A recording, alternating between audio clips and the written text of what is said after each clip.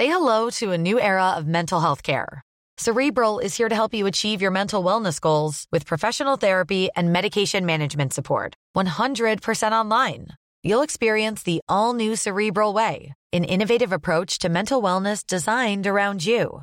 You'll get a personalized treatment plan from a therapist, prescriber, or both in a safe and judgment-free space.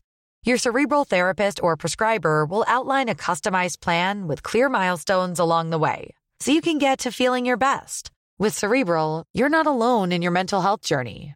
We're here to empower you to live a fulfilling life. So take that first step towards a brighter future and sign up today at Cerebral.com/podcast and use code ACAST to get 15% off your first month. Offer only valid on monthly plans. Other exclusions may apply. Offer ends July 31st, 2024. See site for details. Hey, I'm Ryan Reynolds. At Mint Mobile, we like to do the opposite of what Big Wireless does. They charge you a lot. We charge you a little. So naturally, when they announced they'd be raising their prices due to inflation, we decided to deflate our prices due to not hating you. That's right. We're cutting the price of Mint Unlimited from $30 a month to just $15 a month. Give it a try at mintmobile.com/switch. $45 up front for 3 months plus taxes and fees. Promo rate for new customers for limited time. Unlimited more than 40 gigabytes per month. Slows full terms at mintmobile.com. I don't like blood and guts, but I love them when they're lengthily discussed. 'Cause nothing's more relaxing than the cries of death and lust. So spend a tender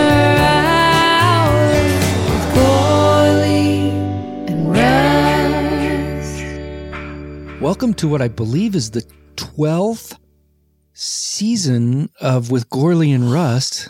Ooh. Like the 12 days of Christmas, 12th night, or what you will. That's good. Or like Thursday the 12th. Right before Friday the 13th. Yeah, right before the unluckiest of numbers. This is our last thing we can hold on to before the unluckiest number. Oh God. But also, I like the 12 days of Christmas. That's pretty perfect. Yeah. Wow. Here we are. We're doing a sort of, I wouldn't call it a mini or a maxi season. We've decided we're going to do 5 holiday movies for this season. Yeah, it's a good number. Yeah. I think, I'm Paulie. And I'm Maddie G. We're changing our personas that's the exciting 12th gift on the 12th day of Christmas. Live from the Jersey Shore. This is With Gorley and Rust, a podcast where we talk at length, in a cozy manner, easy listening style, about horrors and thrillers and scaries. That's right. We're already, we were so excited to talk. We were chomping at the bit but I think the idea with the holiday movies were, we'll announce them. Yeah. But, it kind of worked out that like the main period of movies does kind of slot in at a certain 4 or 5 weeks of the year. Interesting. Yeah. Early on. Definitely stacked towards the early part of the year. Yeah. So it's best to kind of do them around this time of the year. But, people can do some digging. There's not many reputable. I think we're doing the ones that need to be done. And you and I both agreed on that. We understand we're leaving some out. And then there's lots of that could potentially cross over into holiday. Yes.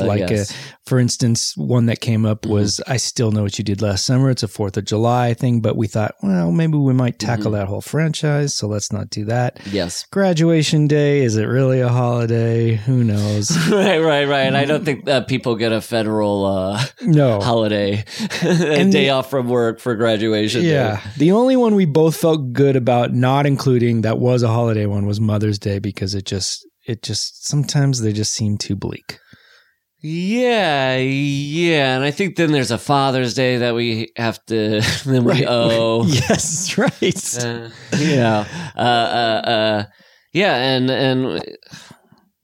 I wouldn't say it's improper. I'd say to watch a movie about Mother's Day before May. It's kind of like Don't Wear White after you can't Labor do Day. It simply isn't done. I would say it's more obscene. It's tasteless. It's tasteless and obscene and rude. It's crude, downtown and lewd. déclassé. Yes, it's. Do you want to take us through the films that we're going to be covering? Let's do it. Let's do them together. That's right. It's if you're listening to this on the Patreon feed. Well, you know what you saw the title. Yeah, and you know that it's December 23rd, and it's not even. It's 2 days before Christmas. If you're listening on the free feed, you're getting a Christmas movie discussion 5 days after Christmas. So that's right. I guess it's the difference between opening a gift December 23rd, 2 days before Christmas, getting a gift.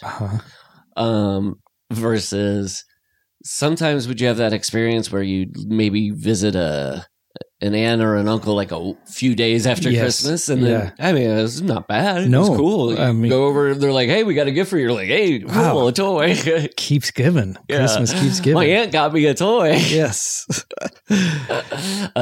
So the December 23rd is now, and we're discussing Black Christmas. Oh, so excited! And remember, Matt, Christmas is not spelled with an X. Is that because, did you have this thing too that I was told as a kid by my buddy Jeff Carson, my neighbor, like you shouldn't do Xmas because X's out Christ and it's the devil's way of doing Christmas?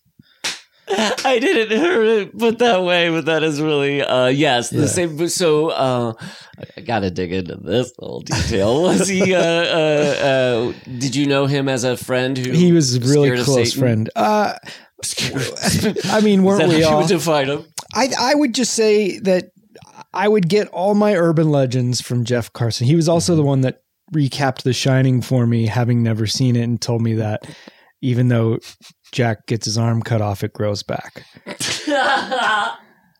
So take it with a grain of salt. A trusted source. He's also the brother of Johnny Carson, not the talk show host who lived across the street. We all did, from Steve Martin. This was on my street. Yeah. And then that was catty corner to Carl Reiner. And catty corner to him was Sid Caesar. Yeah, and there was a series of little rivers around the corner that we called the Mel Brooks. Go on, let's go to the next movie. That is silence of a gasp delight. Let's go on to the next movie. So the next movie when we only drank Imogene Cocoa. What? Imogene Cocoa. Oh. Lee Iacocca. Hey, if we could get those two together. Finally, once and for all. Imagine. Wow. Once and for all. America's been hoping for this. We've been shipping Imogene and Lee Iacocca for years. Drum roll. Yeah. Or maybe it's more a countdown, a New Year's Eve style 10, countdown. 9, 8, 7, 6, you get down to the bottom and start singing 4, Old Lang Syne and all of 2, 1. Should all the second be holiday slasher movie is New Year's to my New Year's Evil. This couldn't be better timing, and that's coming the 30th. Right on the doorstep of New Year's Eve. But if you could time it so that the movie starts right at midnight. Yeah, or the podcast. Or the podcast, that's right. If you're at home listening to this as the countdown of New Year's Eve happens into 2023, we salute you. Welcome you and salute you. Yeah. Yes. Okay, then next is... the third that we are watching is... well, of course, it's My Bloody Valentine. That's right. So that is at number 3. Matt. Yeah. Have you seen My Bloody Valentine? No. Hold on. I've never seen any of these 5 movies. Good golly, Miss Molly. Is that right? Maybe I've seen Leprechaun. I don't remember it. Or maybe you've seen a Leprechaun. That I know I've seen. By the way, I have a nephew who has a Christmas wish list that is full of hundreds and hundreds of Funko Pops. And then in the middle of that is just a box of Lucky Charms.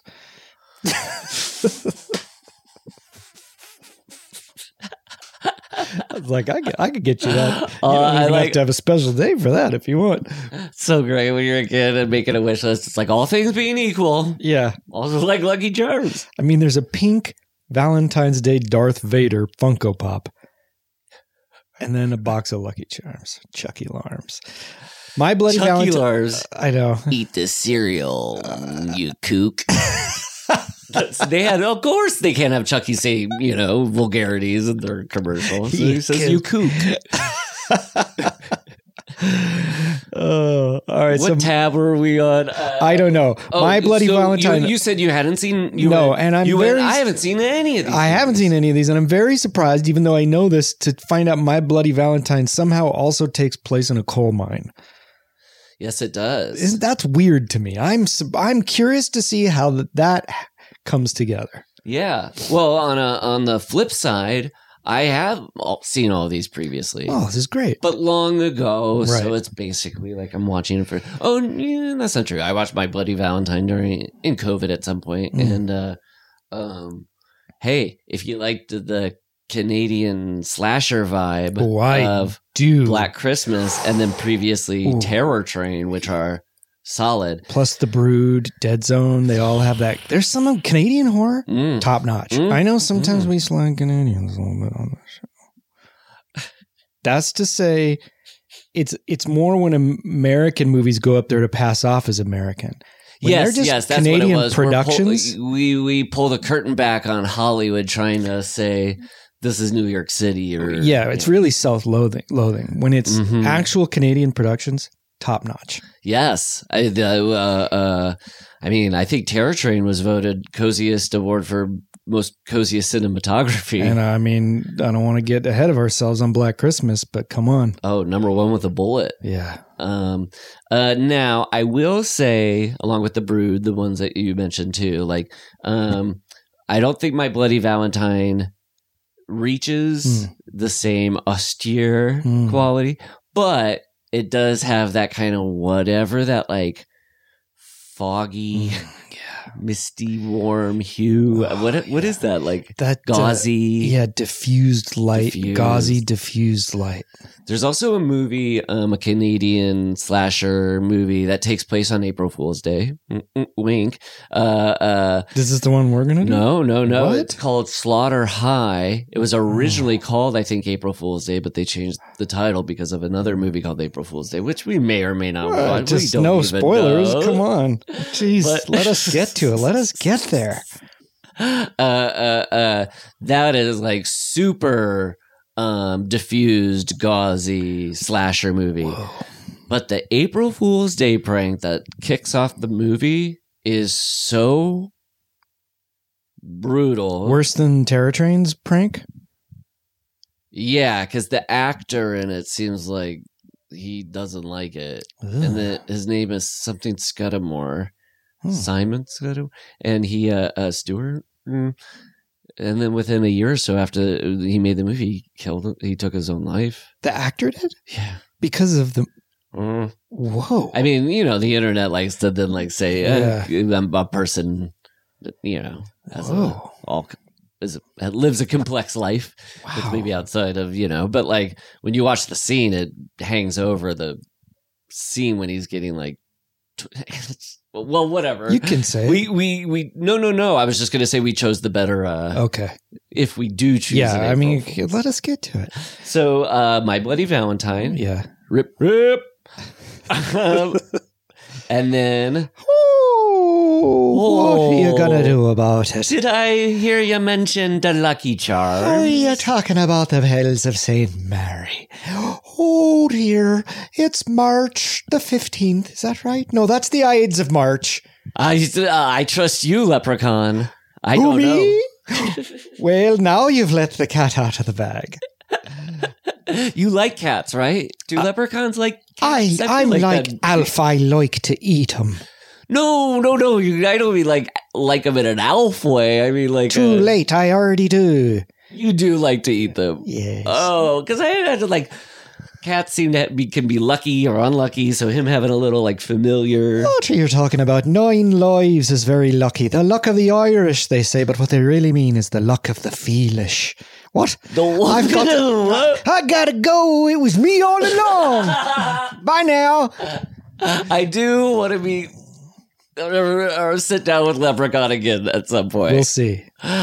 Please. And also let it be known You're of Irish descent, not Scott, or you I am Scots Irish and English. Yeah, not problematic that you're doing that accent. that's right. Let it be known.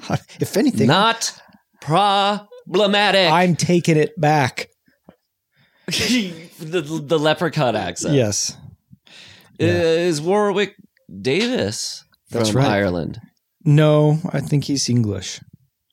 Do you think there was some judgment in Here his comes- portrayal yeah. of the leprechaun? Here come the royalists into the Ireland again. Oh my taking God! Will over. our episode on Leprechaun be our most political yet? If I have anything to do with it. Well, we'll sit down. We'll have a long. Look, I come from a long line of Scots-Irish plantation, Ulster plantation, like the Scots-Irish that were sent by the English to colonize. Oh, The bad ones, I'm saying. oh, And the Protestants. yes. And I'm on the side of the Catholics. I don't like that we did that.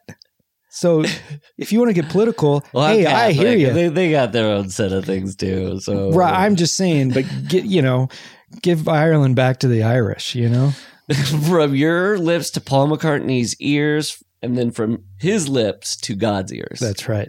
Because I think he's one of the only 3 people who has a direct channel to God. It's right. It's Paul McCartney. But It's yeah, who else is on that? The other 2 people. Music is covered. Let's say. For that century, some people might think Stephen Sondheim got it, but no, Paul McCartney was the person. I agree. So who covers literature? What are we even talking about? I think it's Tom Clancy.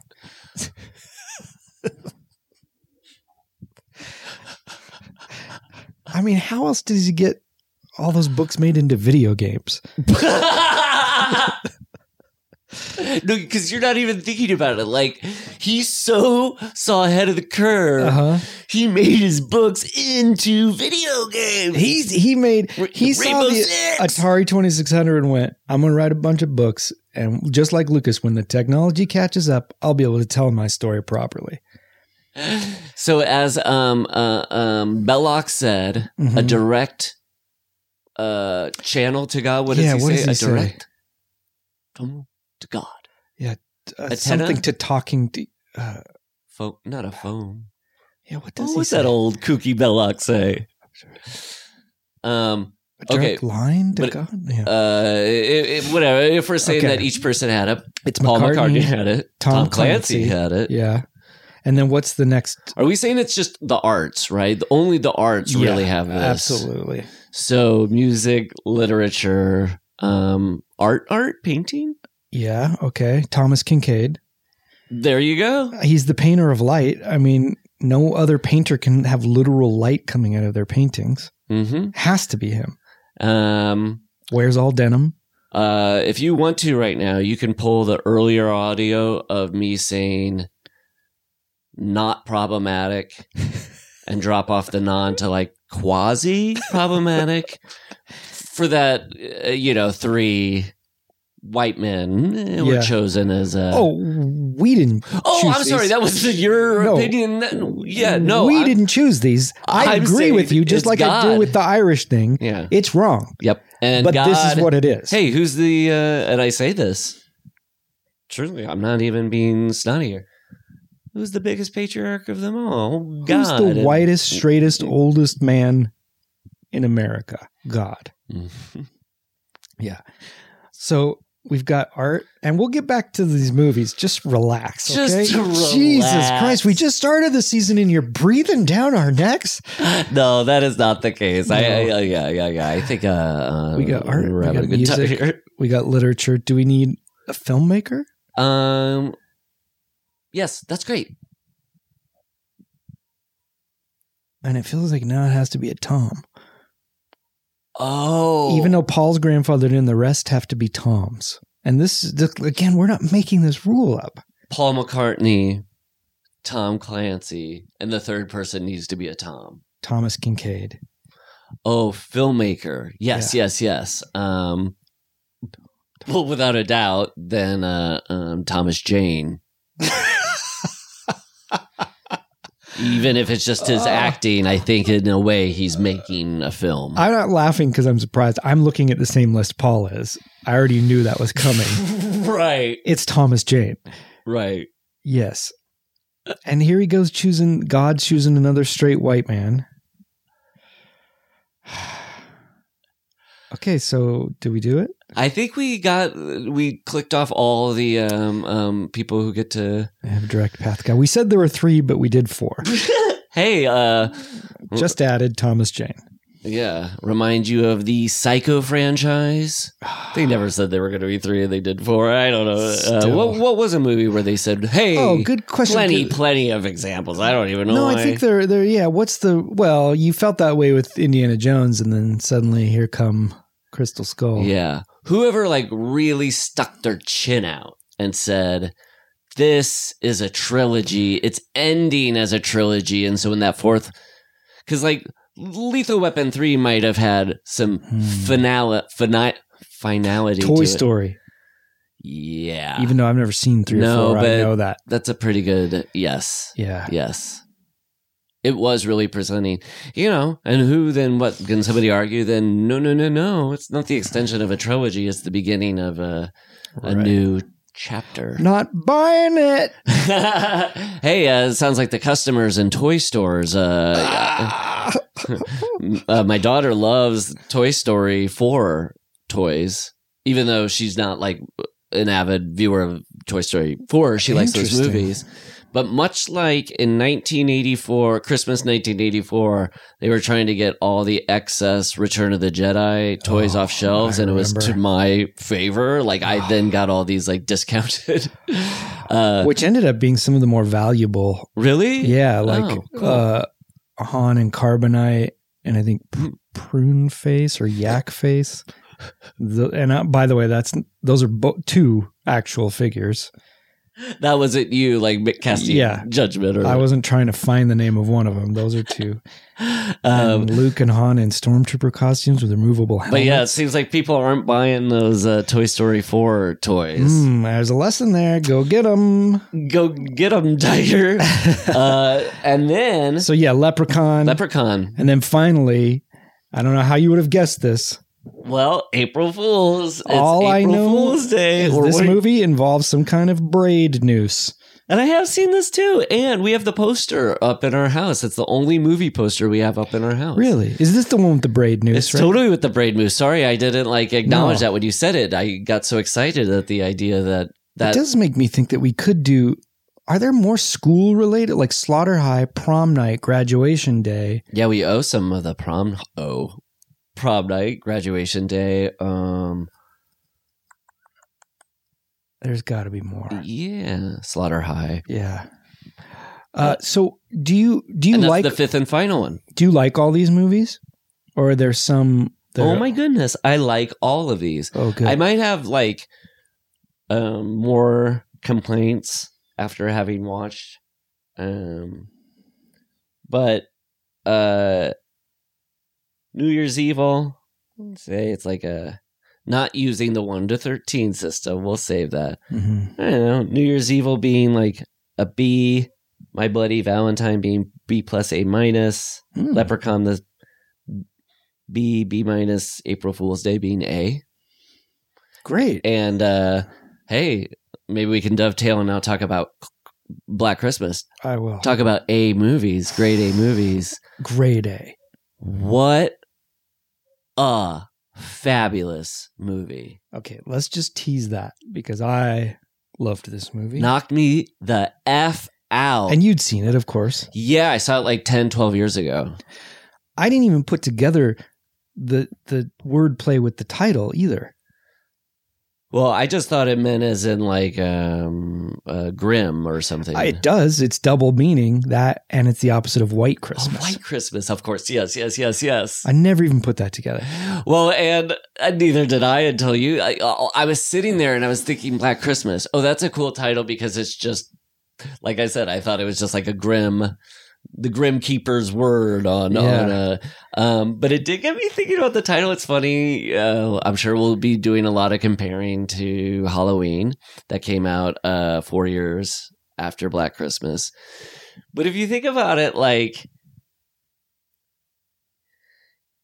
it is creepier / cooler to take a reverent holiday like Christmas and bring in a horror element. Sure, yeah. It is kind of funny 4 years later to be like, and then the next holiday, the spookiest of them all, Halloween. Are you going to argue with that? It is the scariest. It's like, why didn't they think of doing it at Halloween? Christmas isn't scary. I'm going to win. Yeah, and it's a little, what did they say? A hat on a hat? Yes. To kind of be like, yeah, Halloween scary? Well, what about kill? I mean, obviously that is an ingenious idea, and it probably was the thing that more kicked off these holiday type slasher movies. But give it up for Black Christmas. Okay, let's do a little bit of business. Yes, and then we'll get into the Christmas after the business. I'm nightmaring of a Black Christmas. Okay. Being, oh no, it's being. What? Cripsby. Took too long. All right. You can go to patreon.com/withgorley and Rust and subscribe at one of 4 levels, getting various treats and goodies along the way. But I'll tell you what.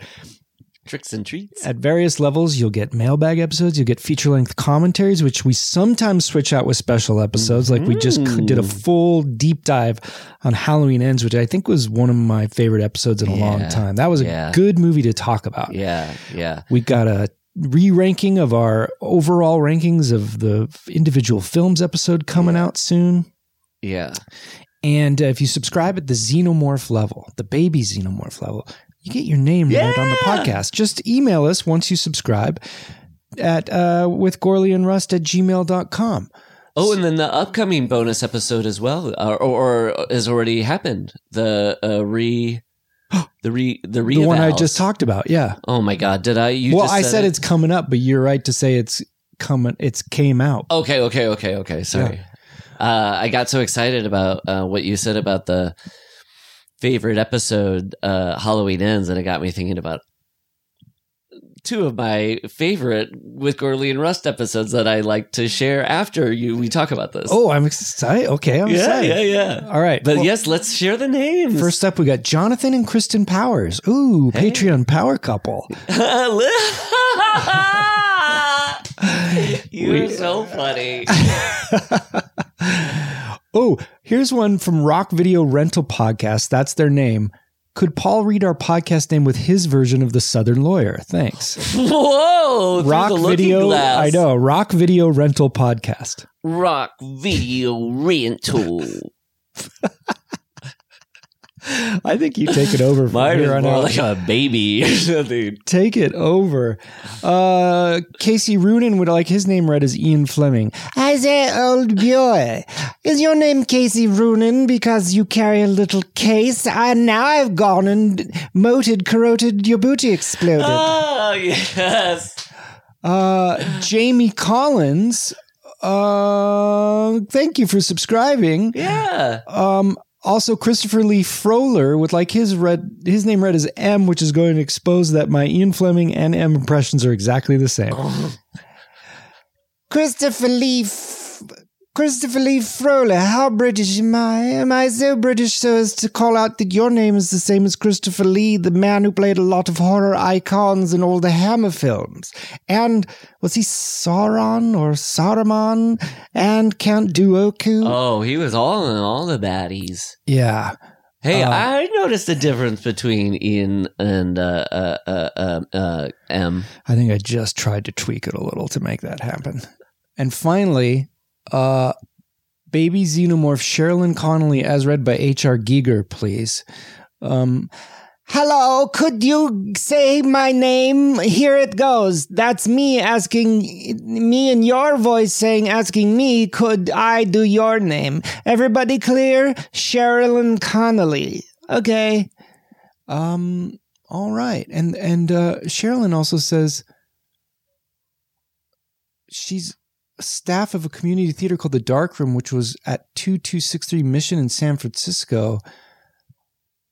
Mission had been home to many reputable watering holes in previous decades, and because we had a glass block wall facing Mission, a rumor circulated that the scene in the country bar Torchy's in Walter Hill's 48 Hours had been filmed there, but not true. So maybe it did. Okay, that's all our xenomorphs. That's all our business. Yeah, that was good. Okay, now what were you teasing? Oh, when you mentioned the Halloween's episode was a favorite as well as mine.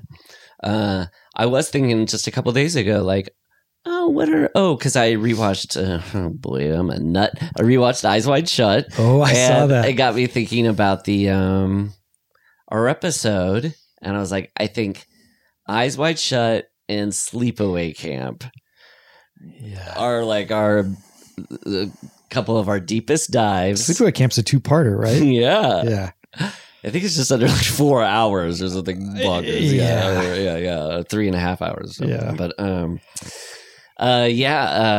just reflecting. That's all. Yeah, that was. What about you, Matt? Ooh. It doesn't even necessarily have to be the details of the episode. Just if you look back fondly on, I enjoyed yakking about that. I have a real nostalgia for, because it was an isolated time. It's not even necessarily the movies, but that number of weeks we recorded the shark movies outside. Oh yeah, it's like height of COVID. Yes, it was summer. I do remember that. Yeah, but when I drive by a playground on my way from here, I always think, that's where we talked about AVP2. Was it the like community center one? Oh no, the one up the playground up on Colorado where all the noise was when we sat on a blanket together. To re-record our conversation about that's right. Alien versus Predator 2 Requiem. We had to do that twice. Wow. But what were you? Boy. Any other? Well, those you can't also beat those early episodes because we were just finding our love. Well, it's funny when you were going to say, what I think about, it was just an isolated time. It was when we went to the Poconos. That's right. On our second honeymoon. Where is the Poconos? I just, it's a funny word. Isn't it in upstate New York? Host with the most in the Poconos? Is it? Okay. I don't know. Is it? You're the East Coast guy. Why is the Poconos like a thing where couples go to? Or is that like a Niagara Falls area? I feel like it's a cabiny area. Am I wrong about that? Maybe I'm thinking of the Catskills. Okay, but maybe it's all in the same terrain as like the Dirty Dancing universe. But then what's Poughkeepsie? And these are rhetorical questions. Punxsutawney Phil. Yeah, and what's he want? Don't answer these questions. Hey, can you do a funny little portmanteau that I just came up with? I don't even know if you can do this in this person's voice, but could you try Punxsutawney Philip Seymour Hoffman? Oh no! Looks like another couple of weeks of winter.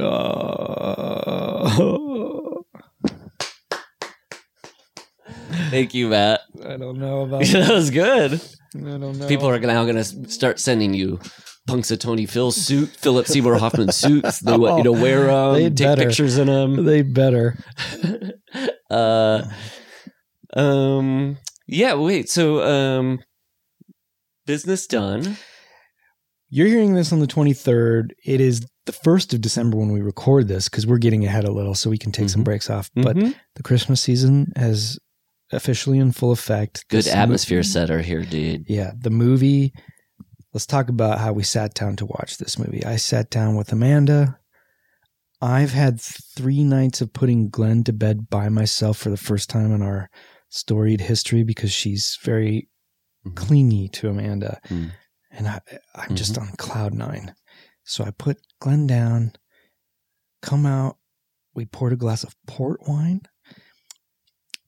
put on Black Christmas. Oh, beautiful. Neither of us had seen it before. Obviously, you figured out how much we both loved. You've already seen it. You love this movie. I loved it. Truly scary. Yes. Maybe the scariest movie I've seen horror movie I've seen in a long time. Right on. And in terms of our podcast, scariest movie you've seen in a while or in life? I'm wondering if that's something we should do. Ooh, just pure ranking chills for like chills. Actual scariest. I guarantee 4/5 of those will be not scary in the least. Of yours? I mean, of all the movies we watched, think about it. Like, because we don't. There's a very rare that actually are scary. That's Most true. of the ones are just like Halloween 5. I know. I'm actually trying to think of. I can only really think of 2, but I'm sure if I looked back, I would see more. I would too, but Yeah. it's a good point that yes, it is genuinely scary and that's creepy. saying something because I'm still very scared by Halloween, but a lot of that is the residual fear I had as a child. That's still in me. I've never seen this movie, so there was a danger of this just being dated and me going, "Oh, I appreciate it, but come on." No, this movie's how many years old? It's 50, 74, so it's almost 50 years old. 48, 49 years old. Mm-hmm. Boy, is this scary. Yeah, the timeless quality to it and that it still holds up as a scary movie. I was reflecting when I was looking at the styles and like the aesthetic of just, talk about cozy. Oh, God. So much wood and reds and oranges and carpets and Christmas. The lights are so there's a halo around every Christmas light. It's fucking 10 times the diameter of the light. It's Eyes Wide Shut. It is. It's Eyes Wide but Shut with where grain. it's like something with celluloid capturing Christmas lights and grainy. This is probably. Is this even 35 millimeter? I bet it may probably. Yeah. But it's just something happens. It just looks so beautiful. And very cozy. Super cozy. But with all of that sort of like 70s style and the fact that this movie is, it's like a little over an hour and a half.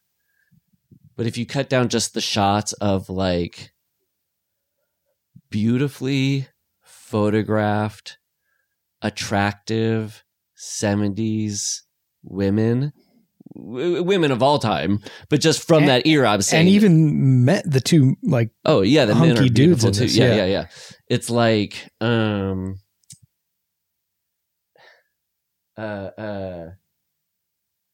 don't know. It's like what am I trying to say? It's so beautiful to look at. It is like it made me wonder if like 1970s, if we're far enough out from it, that it can now reach the point we're far away enough from the like cycles of going through it. Mm-hmm. You know how like pre-1965 style is just sort of like anything before that is kind of like it has a timeless beauty to yes, it. I think you're right. Is it creeping up now? Because I was just like watching Black Christmas. I'm like, oh, some of the collars are funny and some of the prints on the ties are a little too loud, but I think this era is now like in timeless. I agree. Territory. I agree because it's also it's early enough 70s. It's Canadian 70s. Uh-huh. It's not crazy disco 70s.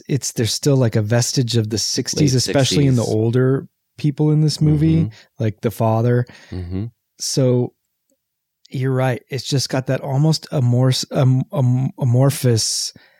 pre our lives time, even though I was 1 year old when this came out. Oh, I was thinking about it. I was thinking about you when I watched it. No, I was thinking about I was like, oh, this is interesting. It's a year after you were born. And just also with the freedom of choice conversation. Right. That was I was like, oh, this was Now and decided then. the year before. Yeah. It was maybe being filmed the year, I don't know, in Canada. But they don't necessarily call this movie Canada either. So. It doesn't feel like this is meant to be Canada. Right. Especially when you put Olivia Hussey's accent in the mix. We don't know where we are. I mean, Shakespearean times. I can't even quite place. I know she's English, but isn't she? No, I mean, no, as in like, no, what is that accent? But I don't know. She seems like she's from planet Olivia Hussey. I know. Like and like she's just playing Juliet.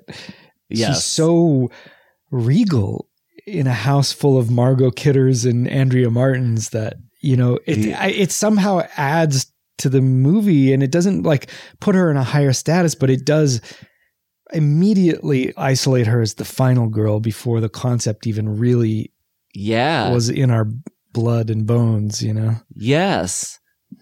And then that Claire is the first person who gets killed, and she seems the most virginal. Yeah, that's right. They even say that she's a professional virgin. Yeah. Or no, so does she say that about? Yeah, Margot Kidder says that about her, right? Yeah, about Claire. So part of the fun, I'm sure, while we talk about it, is like, but pre-formula, when a genre is still subgenre, like a slasher is still finding, because you know, if the code is the most virgin-y virgin wins. Claire, she's first one out, and then Hussey ends up winning. I know, ends up being the final girl. No. Barb lives pretty long too, in the scheme of things. But yeah, and I love that it's like most horror movies. It's like 2 to 3 blondes and maybe a brunette or 2 or something. Yeah. It was more of like, let's get into the varieties of brunettes. I know. There was one blonde and they sent her away early on. So much so I couldn't get a good look at her. I thought, is that a young Jennifer Coolidge? It's not, but no. The Olivia Hussey. Well, we could get to the her, but with the other behind the scenes people working. Maybe the biggest thing this episode is just singing to the rafters Bob Clark's name here. Crazy, the director of A Christmas Story, and yet you can see the connection between these two movies so clearly. And Porky's. Yeah, that guy can photograph a house. Yes, he can. My God, what is that? Just I know it's the architect's growing up gaze. in a part of the country where half of the year it's pretty cold. Yeah. You do have an appreciation for, like, I mean, everybody likes architecture and shit, but it's just like the idea of how people live within a confined space. I mean, the crazy thing that it was chosen as a sorority house, and this is the big thing we can talk about, but that the phone call is coming from inside the house thing is from a story. When it's an urban legend before this movie, it's a babysitter. Yes. So it's just interesting that they were like, let's do a sorority house. We'll put the urban legend in a sorority house. And then it took 4 years for Halloween to course correct and be like, well, whatever that was, they took the call is coming from inside the house, but the babysitter watching the kids aspect is pretty creepy. Yeah. And then there's When a Stranger Calls. So right. When Amanda and I were watching this, she goes, oh, is this the one with the guys calling from inside the house? Having not seen it, I said, no, that's When a Stranger Calls. That's not this movie. And then it's like leading up to it. And I'm like, well, maybe it is this movie. I have it wrong. But it turns out it's both movies and many more. Yeah. I looked on IMDb trivia and there were like 6 movies based on that urban legend, which I think is even before Black Christmas. Yeah. Oh, wow. So the urban legend, I believe, is dubbed The Babysitter and the Man Upstairs is the name of this title. Yeah, I mean, there's a title. Yeah. Well, and who's the usual man upstairs? Big God? Yeah. I remember this urban legend as a kid. Yeah. Like it going around and hearing that twist and just going, oh. And back then there was no awareness of the term urban legend.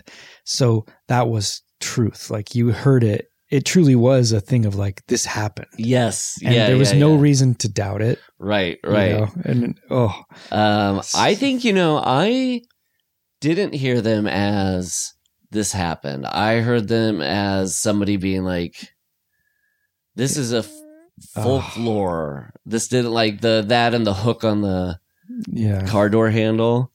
Both of those were presented as like spooky stories I could tell you on this car trip right now. See, this is a problem with living next door to Jeff Carson. He delivers everything, including arms growing back. Well, his brother, Johnny Carson, is talking to all kinds of people every night. I'm a guy. Points of view and then bringing them back home. But that's interesting, though, to know that, like, okay, other movies were taking it and But back to the Bob Clark things, that he did Black Christmas, which I know, like Psycho, Peeping Tom, you can make arguments, but like this is the closest to a slasher before Halloween that I've seen. I would say this is the first slasher. I know people go back and forth with that. I've never seen Peeping Tom. Yeah, and I've seen Peeping Tom, and it does have those like killer approaching through a point of view. This is also the same year as Texas Chainsaw Massacre, but it's first, right? Yes. Is it? Well, I don't know which one was filmed and released. And maybe it was a full year earlier or later, but just I guess both of those being eventually slashers kind of fused all of that together. But like, and when I'm watching this, I'll see like. Some of the Italian giallo horror movies where you don't see the killer. It's a whodunit where it's their point of view moving around and you see hands and the murders are just weapons, hands and weapons, and the weapons are gleaming and stuff like that. Like, so it seems like it's also giallo, but as far as like North American slasher, it seems to be the first of its kind, which is so the fact that Bob Clark arguably kind of created the modern slasher. Then this point was made by Eli Roth on the Video Archives podcast. He was like, Bob Clark's amazing. He created that genre. Porky's, Animal House was its own thing, and maybe Porky's existed because of Animal. But Porky's like laid down the blueprint for like the teen sex movie, high school sex romp movies that became its huge own industry. And then he didn't mention this, but then like mention that A Christmas Story is a classic. But if you think about it, like I don't know a genre before that was sort of the like fun, irreverent family holiday movie. Like I could argue it created that genre. Yeah. The contemporary like movies that people love, Christmas Vacation or something, like just like that has a bit of irreverence, modern comic. Shows like the foibles of the holiday and how people can't live up to the dream because everything else is idealized prior to that. I think too, like the perfect vision of Christmas. Yeah, if you use like White Christmas as an example, it's sort of like the foibles come out of the fact that they're in heaven. They're just like love Christmas time. It's that the foibles are like, I love this girl and how can I sing to get her back? It's not like this tree is shit. Yeah. We bought this lamp that dad likes and it sucks. So, but Eli did point out that like, if Black Christmas came from European giallo movies, Porky's came from these movies called Lemon Popsicle, movies that were made that were like the horny teen movies of their time. That were they Italian movies like the giallo movies? They are Hebrew. Oh, and it takes place a group of 3 teenage boys in late 1950s Tel Aviv. And I don't think it's far afield to say Porky's they looked at those sets of movies. And we're like, hey, let's adapt those for America. Yeah.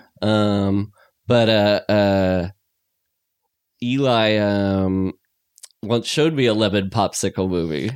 Because we were once talking, I was telling him how I like teen sex comedies, how they're so funny. And he was like, have you ever noticed there's a trio, cool guy, fat guy, nerd? Yeah. He's like, all those movies have cool guy, fat guy, nerd. I'm like, oh, you're right. That's so funny. And then he was like, you know, the lemon popsicle movies are really what set up the cool guy, fat guy, nerd trio. Oh, wow. And so he had one and he showed me it. We had a real fun time watching it. Oh, that sounds great. So anyway, long way of saying Bob Clark, just like what a cool dude creating like 3 movies that are genres that like people love. And like it's not just creating genres, it's like movies that just like have such devoted fan bases. That's really cool. I know who's crossed genres that much before so question. Successfully. Spielberg. And Bob Clark gone before his time too, died in a car accident with his son. Yeah. Sad. So sad, yeah. Yeah, because he did other movies like Rhinestone and From the Hip and the Baby Geniuses movies. I mean, I respect his work where it seems like he was a person who was making movies he wanted to and with their own style. Like, you could, there were scenes that looked like they were from Christmas Story and from Porky's. Yeah. That whole part about the, you start hearing the cop laugh and you don't know why he's laughing. And then you find out he's cracking up over a dirty joke. Yeah. That's like a scene from Porky's. It's like they make a reference to how the sex sound they make and guys are cracking up. Porky's doesn't take place at Christmas, does it? No, I think it takes place at Horny O'Clock. Okay. Whenever viewed. At the horny solstice. Someone should... The venal equinox. Someone should cut together Christmas Story and Black Christmas like it's happening in the same Christmas. Yes! And it's one movie that it just kind of like an Altman thing where it just goes back and forth between different stories. Well, the universe I was building in my mind was, is this connected to Porky's? And the obscene caller is one of the horny guys from late 50s Porky's high school grown up, and now he's just calling like sorority girls, being like, my God. I want to look at you through a hole in the shower. Like the poster in Porky's. What? But yeah, well, should we... Speaking of midnight, I mean, should we say that it's December 24th, 11:59, in so many seconds until midnight when it becomes Christmas morning, and then that's when we dive in and really just start going through talking about Black Christmas. Absolutely. Does that feel like the most apt metaphor? I think so. Should we take a pee break then? Yes. Okay. We'll be right back. With Corley and Rust.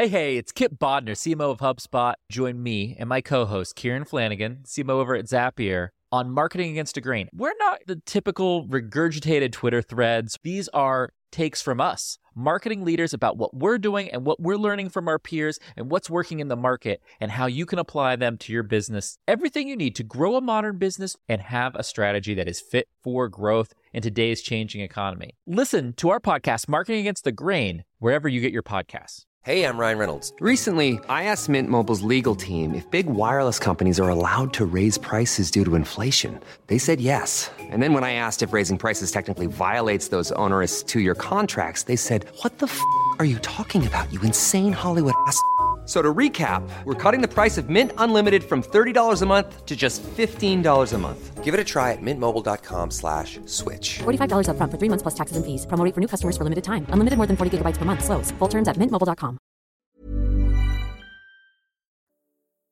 With Corley and Rust. So no Logo Loco. I know, just this... that was awesome. So no Logo Loco.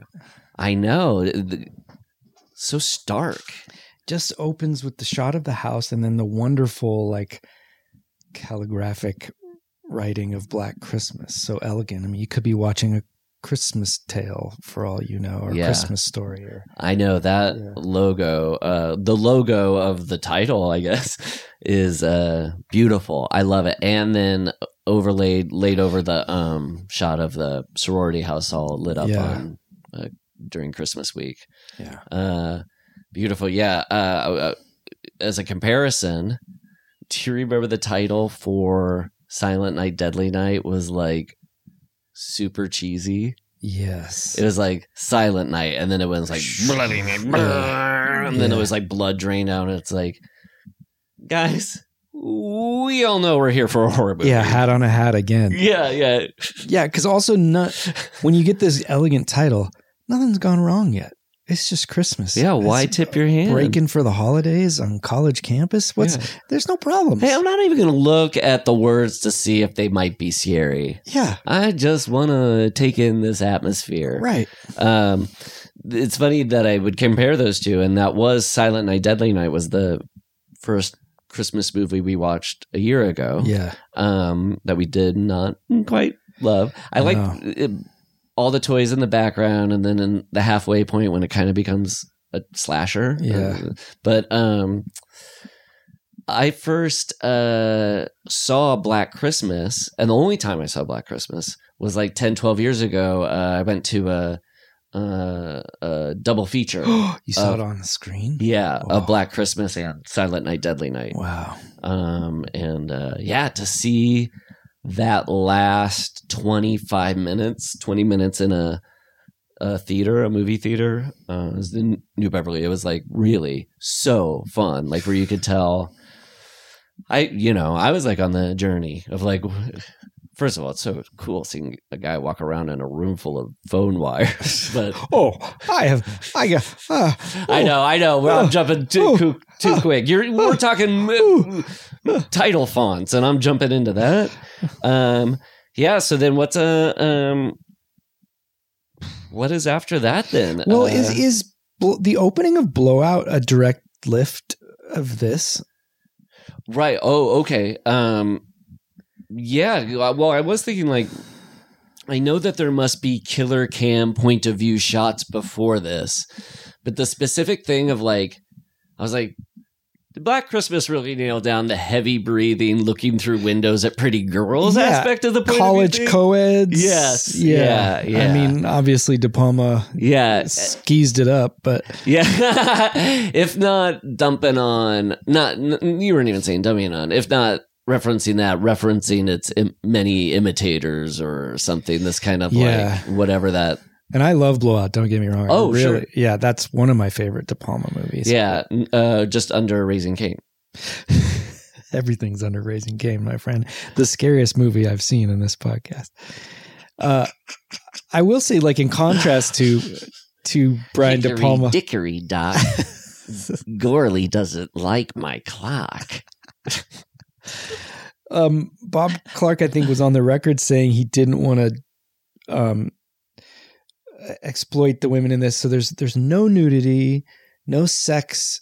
There's a strong case to be made for a real feminist quality of this movie too, about Olivia Hussey's character saying, I'm having my baby. You don't get a say in that. I want to go to college. I don't want to just get married.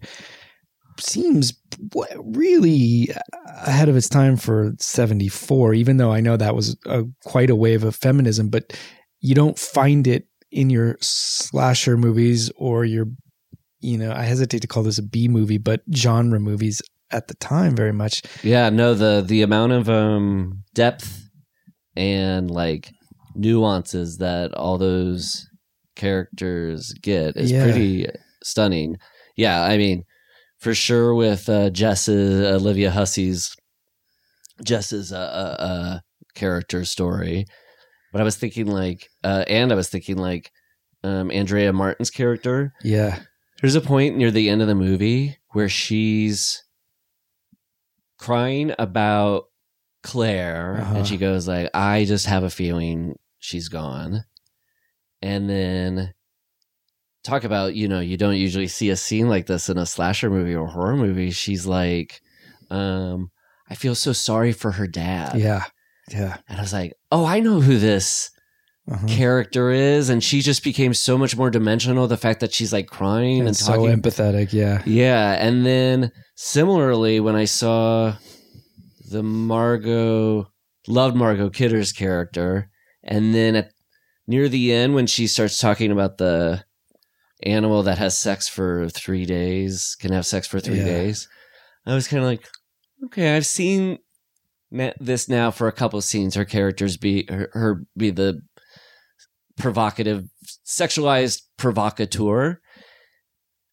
I was like, oh, why are they doing this again? And then it became, she got like a little too drunk and started projecting how she's feeling onto others. She's like, you guys are all looking at me like I'm responsible for this. Yeah. And I was like, God damn, that is not a dimension or a nuance that a character gets afforded. Like, and the fact that this movie is like filled with stars. Like, I know they were stars before this movie too. You know, a lot of not Andrea Martin, but like Olivia Hussey and Margot Kidder. Margot Kidder was just Sisters was a year previously, and Keir Dullea, was I spent the whole movie 2001. going, where do I know that guy? Where do I know that guy? Well, the haircut is so different. I could see it being like a true disguise. And the guy from The Brood, Art Hindle, yeah, who's alive in this movie in a way he was not in The Brood. Yeah, give it up to Bob Clark being like, let's give every character some sort of like energy or something. Just was like, this guy's not doing it for me. I better put him in a fur coat, which apparently was his own fur coat because a lot of the actors had to bring their own costumes. So wait, that was Art Hindle's own, according to IMDb. Yeah, I feel I wasn't in contact with Brantley to get notes for this, so I apologize, Brantley. We didn't mean to record without you. It's just been a hectic time. Oh, so yeah. No. I relied on IMDb for some trivia. Sure. No, of course. Yeah. Hey, season's greetings. Happy holidays to Brantley Palmer. That's too. right, as always. Who was the other actor? Oh, John Saxon's in it. Yeah, right. Which it's so funny that, you know, John Saxon we saw in Nightmare on Elm Street as the dad who's a comp. But if you think about it, it's like, if John Carpenter and Deborah Hill watched Black Christmas before they wrote Halloween, you could argue Loomis is kind of the John Saxon cop character. So it's a little funny that it's like a game of telephone a bit of like John Saxon plays cop, Halloween does cop character. Nightmare on Elm Street really wouldn't exist without Halloween, but now John Saxon's back to playing a cop. Yeah, and Loomis isn't even a cop, even though you walk away from that movie going, of course he's a cop. No, he's a goddamn doctor with a gun. Yeah, whatever his cop authority is, which is he has a gun and can protect people. And dresses like a detective. A detective dressed like Columbo. Yes. So you have John Saxon is a dad who's a cop in Nightmare on Elm Street. In this movie, he's a cop who's a daddy. He looks good in this movie. He's just that, like, when he's older, you know, he still looks good, but there's something about that, the dark features and that just... Oh, you saying dark features? He is the definition of like tall, dark, and handsome. Yeah. Like, ooh, a tall, dark, and handsome man walks in. Maybe he's not tall. No, but he's dark and handsome. And average dark and handsome. He is like, if I was him and I wasn't an actor at that age and I looked in a mirror, I'd be like, what the fuck am I doing not being in movies? That's probably what he did. He was probably just some welder that went, I better get on screen and quick. Somebody saw him and was like, do you want to play a cop in movies? Yeah. It's like, yes. Do you want to sometimes play a creep? I'll do that too. Yes. I do it all. And then just running through the Rolodex of actors, with Olivia Hussey being from Juliet, from the Zeffirelli, Romeo and Juliet. So beautiful. When did you first have you seen the Zeffirellis? Yeah, in high school. Yeah, I saw it in high school as well. Did they show the boob scene to you guys? Who do you mean, like they? Did they show the you? School.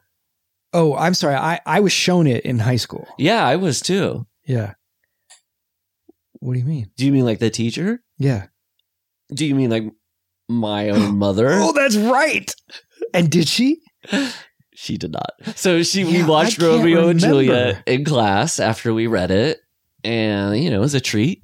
And also, there's an argument. Yeah. But got to hear those words said aloud and by it's actors. meant to be seen, not totally read. As nice it is to read, it's meant to be seen. And it's a beautiful movie. Yeah.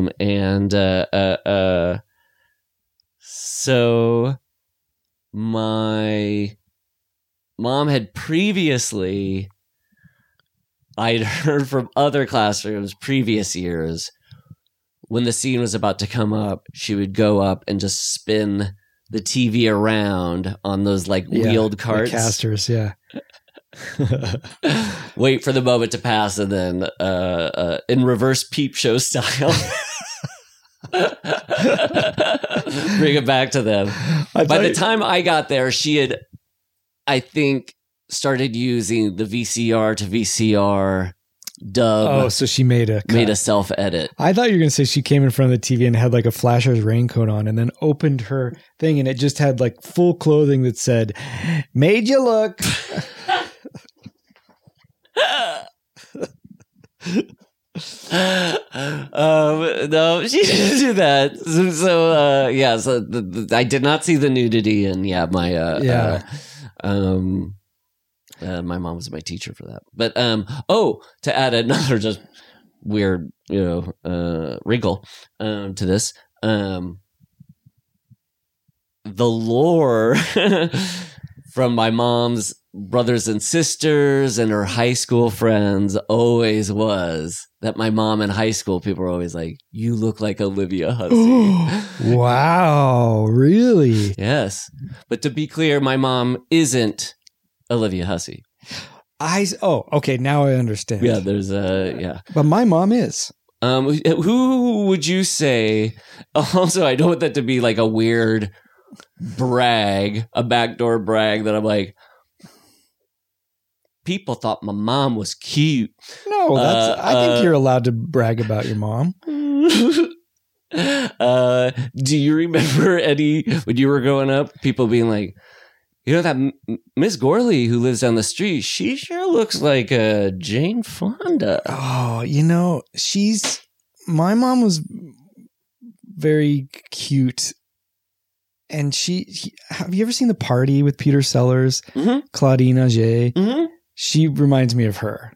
Brown eyes, dark hair, but kind of very cute, innocent face. Yeah. So yeah, I think she was very pretty. I think this is all warranted because most of these slashers are Oedipal in some way. So the fact that we're talking about how much we're but physically attracted to our mothers. Which one do you think looks like your mommy?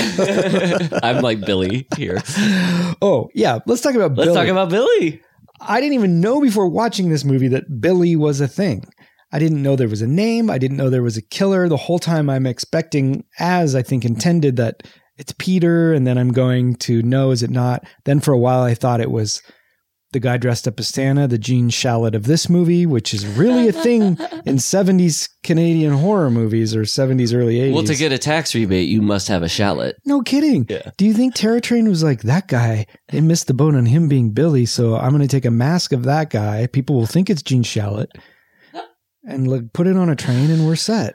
Oh my God, those Shalit lookalikes, their dance cards were so full during that era. Yeah. Their phone was ringing off the hook all the time. But there was a point where I thought maybe Billy was that guy because he was bitter that people took away his fun for Christmas. But yeah, what a badass whodunit that it is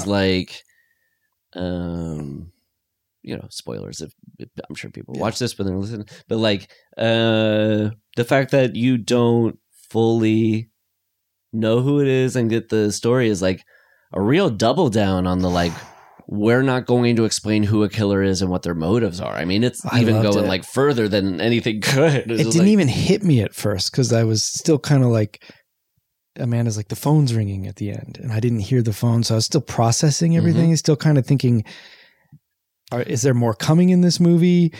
And I get years mixed up. I probably saw this in 2006, 2007. So it had been a full 15 decade and a half since I saw it. I'd forgotten this ending. Really? So it was working on me, that like exquisite like execution when everybody around her bed at the end, and they're all the red herrings we've seen. Like, we're like, oh, okay, Art Hindle, the dad, the cop. Like, they all get up and leave and walk out, and the lights turned off, and everybody leaves the house, and it goes back to like being quiet. And then her thinking, oh, it should end. But we talked before what a horror movie is like. There's a reason it's not ending. Yeah. That's like what I when they left the room and it kept going, it gave me the biggest charge of that feeling where I was like, what the fuck? And then I started going, well, we didn't really see Keir Dullea ever fully say, I did it all, baby, to her. Well, he didn't, right? No, not at all. Yeah, that's what I'm saying. Yeah. Like, your brain starts going like, well, I didn't ever, when she killed him, I know that she killed him, but we never really got, so wait, that could mean somebody's still floating out there. And then the movie like keeps going and reveals like, but listen, Billy is just a thing. Yeah. Just imagine playing this out. So she's going to wake up, find out she's killed Peter, innocent Peter, bit of a douchebag, but had it coming. Didn't deserve to die, I don't think, especially at the hands of her. Now she has to carry that guilt. Not deserving, but compared to like non-assholes, you could understand how he got himself into a situation where he was killed. Yeah. The cops are coming back to thoroughly search the house, they say. So presumably they're going to go up in the attic and find, if not just the bodies, also Billy. Or do you think Billy will escape prior to that? Oh, yeah, like snuck into another crawl space or knew like a little hiding spot to get away from the cops? Well, because he can come in through the attic hatch interior, or he can go in through that window the way he got in the first place. So you really could, of all these horror movies, the easiest sequel options are there, which they've done remakes and things like that, but I mean, Olivia Hussey's still alive. No, I don't want any more of these people in their 60s. But then you realize, that he killed the little girl in the park, most likely. Yes. And that this isn't under the category of most likely, but after I watched it, I just was like, quickly wanted to see like, what hunches people have.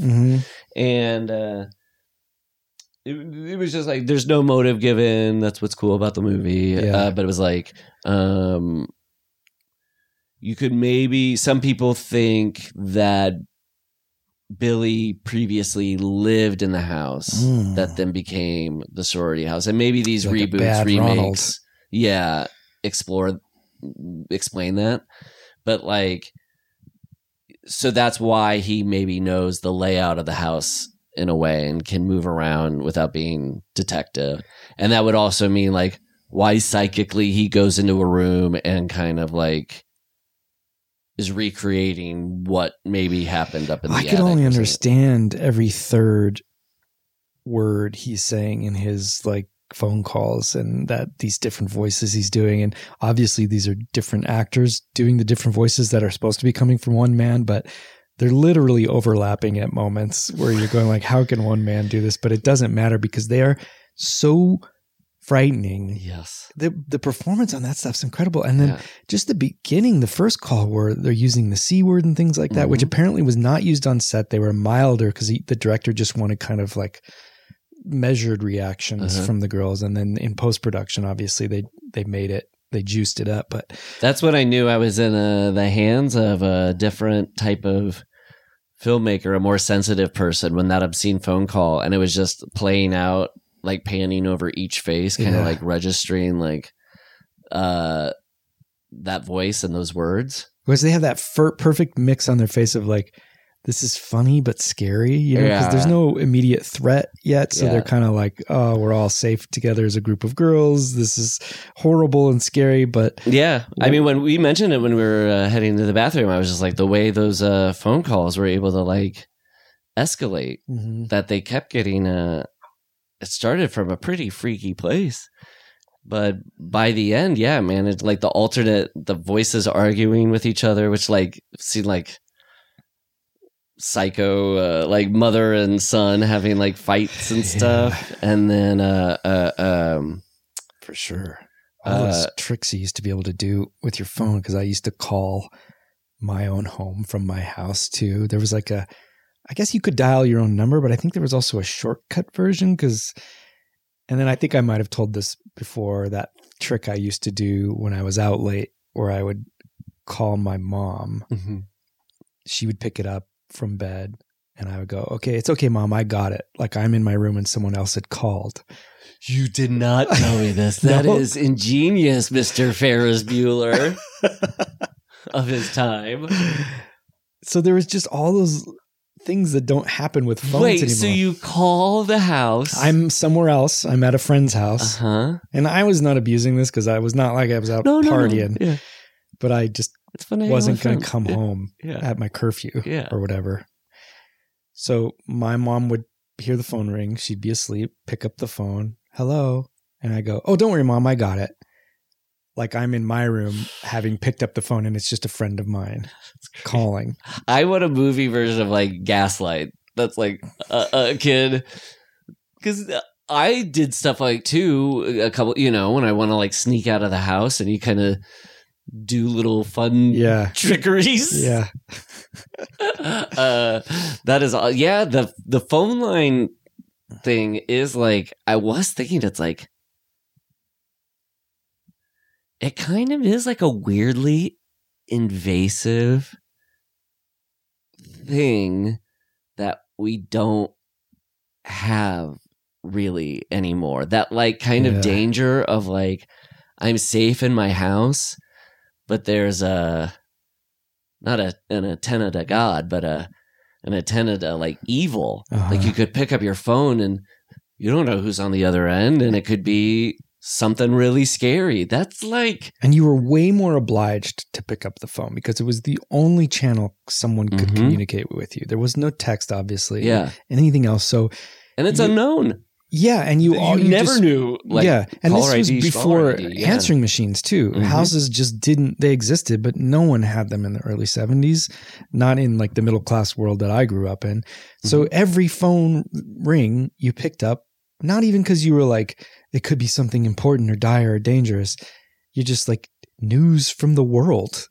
Yes. It's that or the TV. That was it. Yeah. And it might be somebody calling to be like, turn on the TV. Yeah. Something's, okay. And as a kid, especially, you're like, what if it's a buddy with his friend? You just talk to your buddies on the phone all and night. Then don't even get started on the sibling who's also using the phone and tying up the phone. And most of this is happening in your kitchen. Like you're sitting on a chair in your kitchen on the kitchen phone. Because when you're a kid, you don't really have a phone in your room. Yeah. And, to be...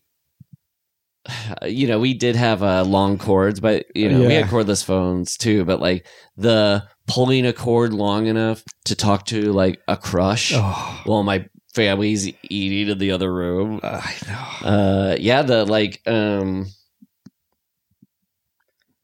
Whatever. It's like people communicate differently now. It's it's less unknown in some ways.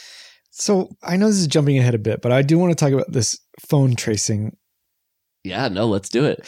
It has been such a trope for so long in movies of you've got to keep him on the line or we can't trace the call. Yeah. I never questioned that. I never for a second went like, why or what are they doing? I just always thought it was a computer that needed time to chase the lines.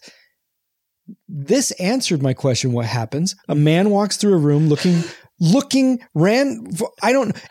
answered my question and opened way more questions because now there's just a hall of phone connections that move mechanically that he's looking for the movement on. What's going on? No, that's a good as description as I could ever give it. I never knew that there was a human element to a man running around the room and that lives could be saved if someone was a better like phone mechanic movement catcher than another man. Like, no, you're right. I always imagine it as like a computer or the machine that is doing this trickery is going like,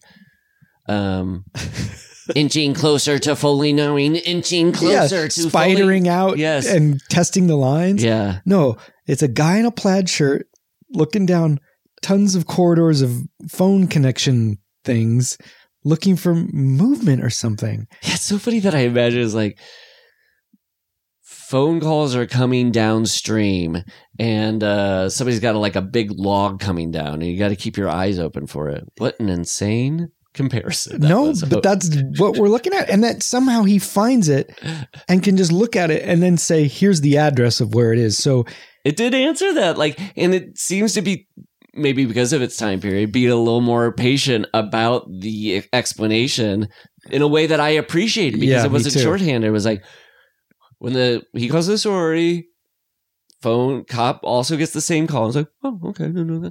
And then there's another person of the thing and they're trying to find it. I was like, thanks for that. Black Christmas. Yeah. And does Billy know they're tracing it because he's in the house and then finally just gets so caught up in it that he lets it go long enough? Yeah. And then I guess the element that he also calls after he kills somebody. Right. That's right. So however that also works into him. This is my only, and this could be answered with an answer, a logistic, somebody just knows what's up. I do have a confusion about how could he reference the wart removal line that makes Jess go, oh my God, and makes her think it's Keir Dullea.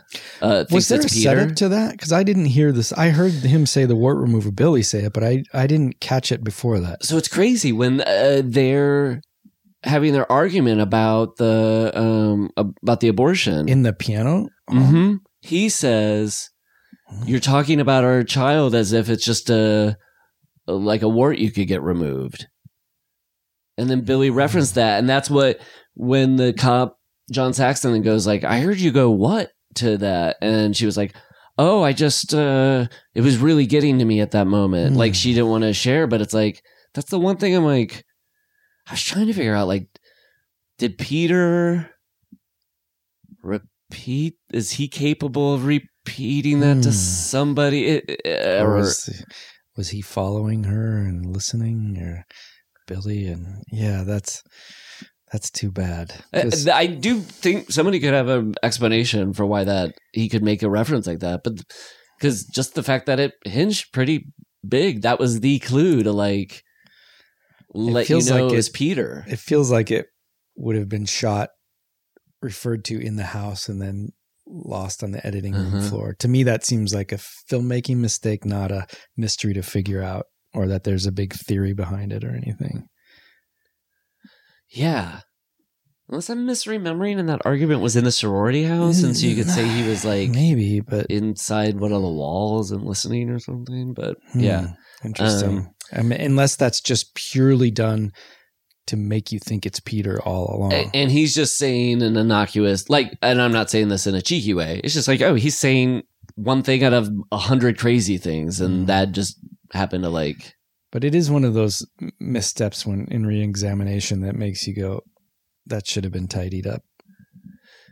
Yeah. Not to be all like particularly because, but it's just like what's awesome about that ending, kind of having this like, we're not giving you an explanation.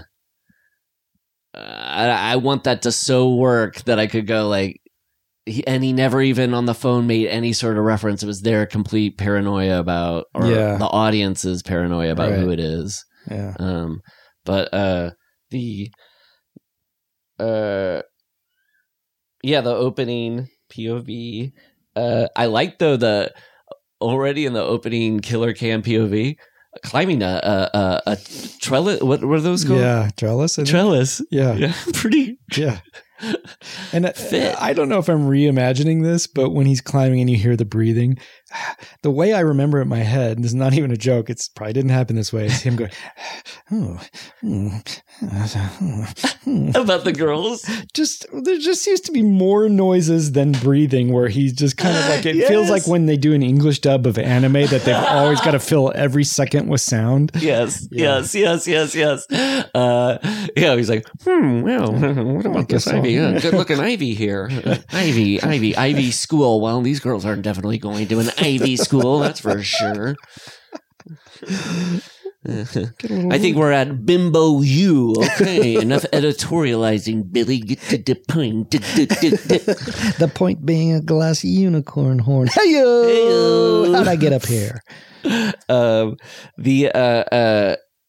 I did think how, this, like I said, like the Jallos, they're using that as a whodunit thing because they don't want to reveal the face. It is cool that Halloween and Jaws, Jaws is when they have that a year later, it's just like, and who knows, Jaws is probably being made during this, but still, just who Jaws is. Yeah. It's not a mystery where they might use it to fake you out a couple times or something, and then, but with Halloween, it's not used as a whodunit. It's like used as a surprise in the beginning to make you go like, oh, it was a little boy who was doing it was little Mikey Myers, right?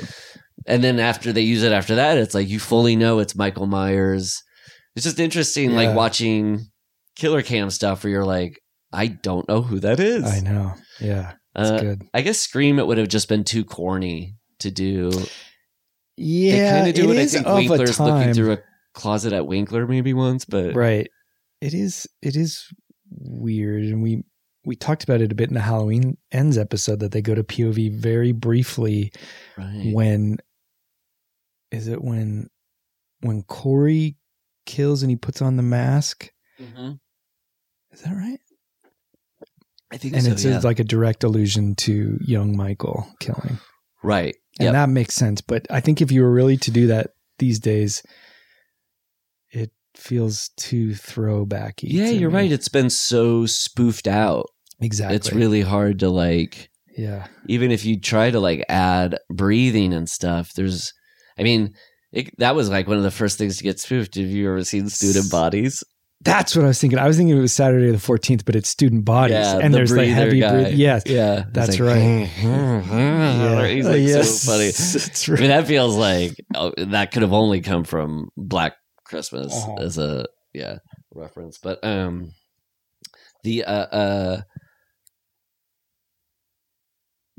so yeah, the very cozy vibes once they get there. We can quickly just talk about Margot Kidder's character. I like that she's so cool. Her first scenes are her like holding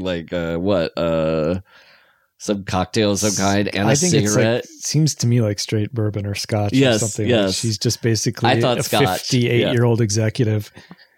But what in all of her subsequent scenes too, and just Margot Kidder as a person who I think is so right on and cool. Yeah. And also just really one of those like gifted actors where you're like, she's got something where when she woke up like gasping for air and getting her inhaler, I'm like, whatever mystic quality you have, Margot Kidder, I believe that. She's just so herself. Like you just it's that brilliant kind of actor that doesn't need to obfuscate anything. She's so interesting as a person. She brings that to all her characters, but you're right. Yeah, she's just so cool. This is in line with Lois Lane. Like and to think like she is really an actor over time in the sense of like Katharine Hepburn might have played a character like this, like somebody who's feels free enough to talk and act like the fellas. Yeah. And in the 70s, this is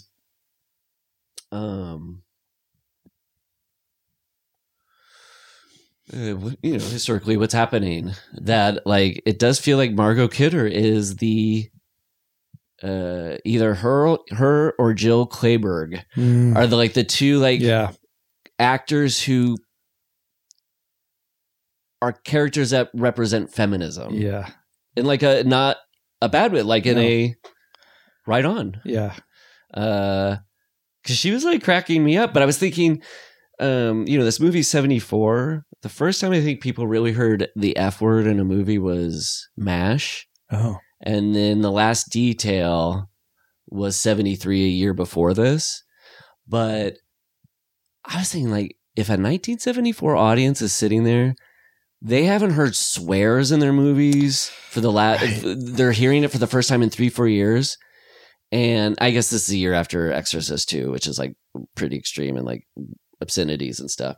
But the revolutionary thing is seeing a character like Margot Kidder talk that way. It's really the fantastic. Other characters are responding that way. All the cops and everybody, they don't know what to do with her. Yeah, when she was saying she just gets such a long, funny scene about spelling fellatio to that cop, and then seeing he's the boob. Yeah, I mean,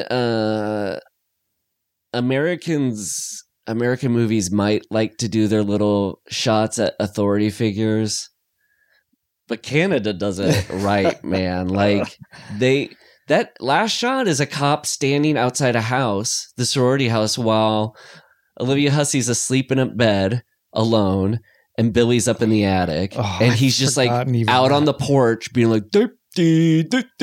know. He was when I was doing the thing of let's play this forward and see what happens. He comes down and kills Olivia Hussey. That's what's going to happen. And did he call because he already killed her? Is that why the phone's ringing? He calls. Is that right? I don't know. That's too speculative. I just thought in that moment, maybe that, but he hasn't killed anyone. That's why it seemed maybe while the camera was backing up, he snuck in, killed her, and then is now calling, and this cop is out there being just standing on because the credits end and he's still moving around on the porch. Oh man, it was cool how that phone call got quieter and then got louder, started quiet and got louder and louder and louder as the credits went on. That was really see, this is what I hate about streaming services is it goes quiet and puts it in a little box because it doesn't think you want to watch the credits and puts something else up. And so I might have only noticed because I had headphones on. You're right. It does. But that sort of ruined a bit of the impact of the end of the movie for me because they can't let you sit there and watch the credits. It drives me crazy. I fucking movie theaters, my continuing gripe about AMC, went and saw a movie there last night. Pretty powerful movie. Credits start. End credits start. They're putting up the house lights. It's I'm surprised they don't even cut off the credits so they can make more room for more movies. It goes up to a tiny screen, and then a fucking Coke ad gets blasted at you. Really, that movie, at least give it 2 minutes of being able, and if people want to get up, they can. But it was just man, when you see a movie that kind of holds you, I saw Tar, and to have a movie that kind of really gets you to submit to its power, and then I was full submission, I'm yours, and then have the movie just kind of end with a sort of unromantic light switching on. I was just let me sit for a moment. Let me think about what I just saw. These are special moments when you go see a movie. Yeah, you guys say you make movies better. No, you don't. I'm gonna argue with that. It was funny though to see Tar, which I really really liked. Seeing Peter be this fussy music player and stuff. I was look at that guy being a little Tar. Double feature.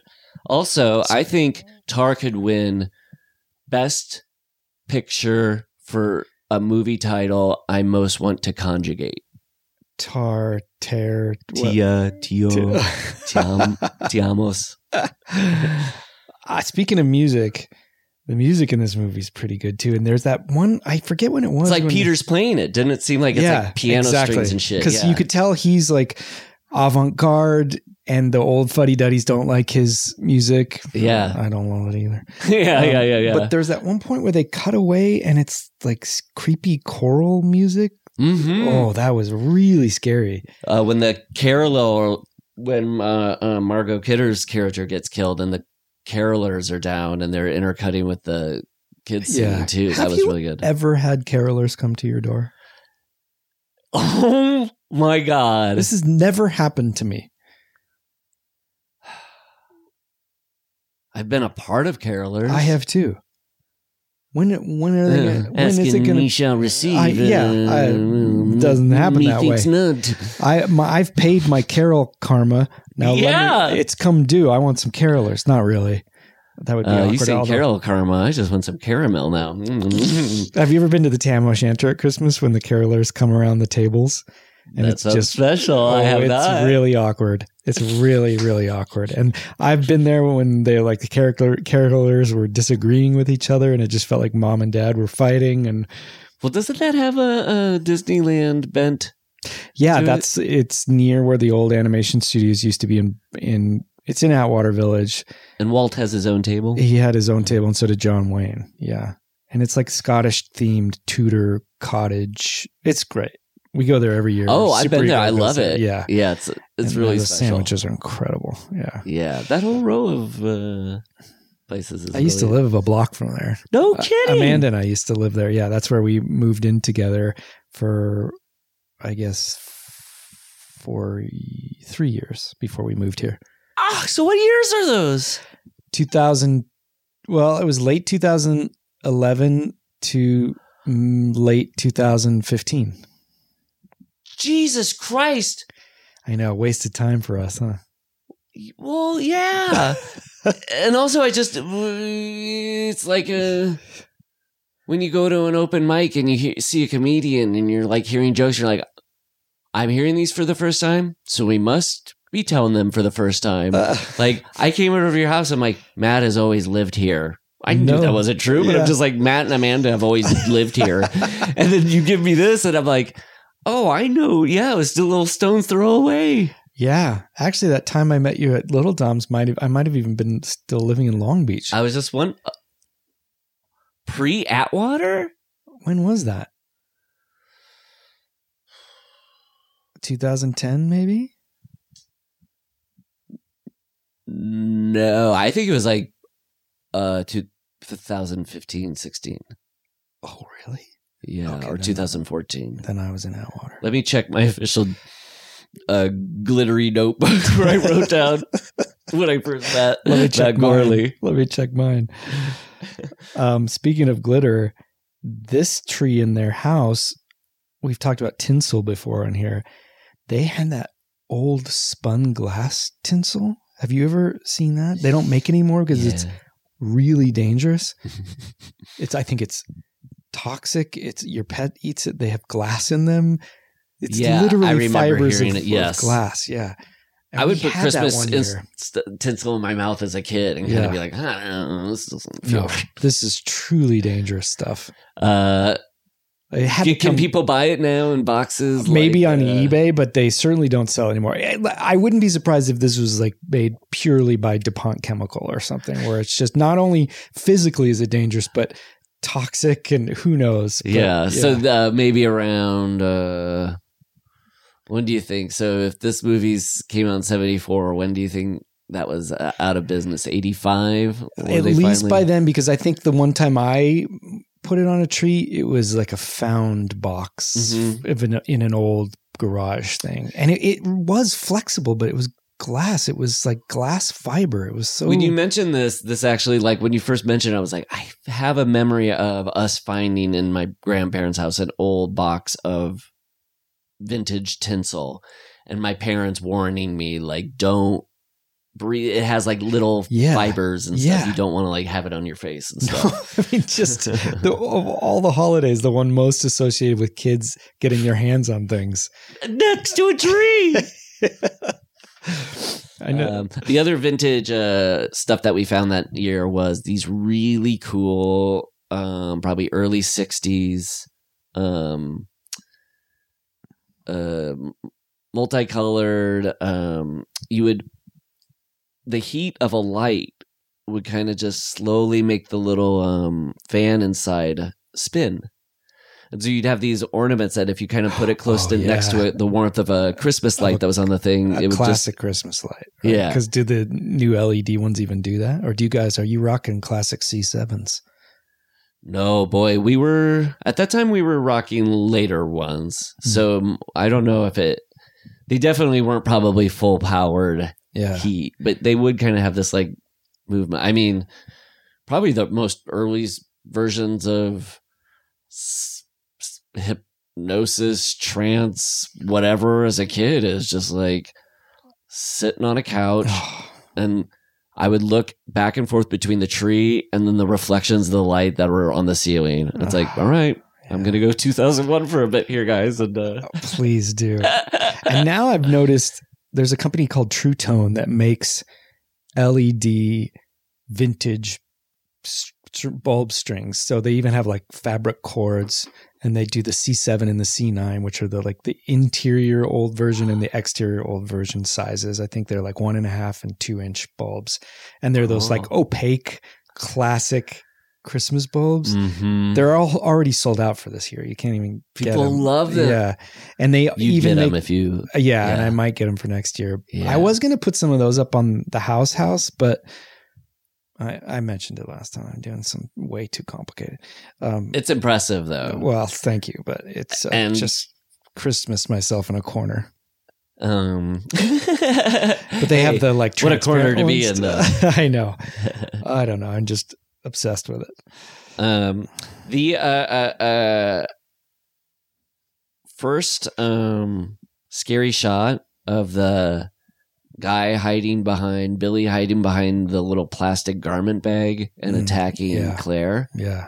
Really freaky. And then when he attacks her, it's not even that scary. It happens kind of slowly, but it's just still so good. Dreadful or something. Yeah. And did you notice they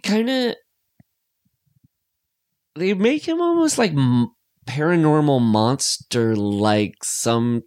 Like I felt like with this, like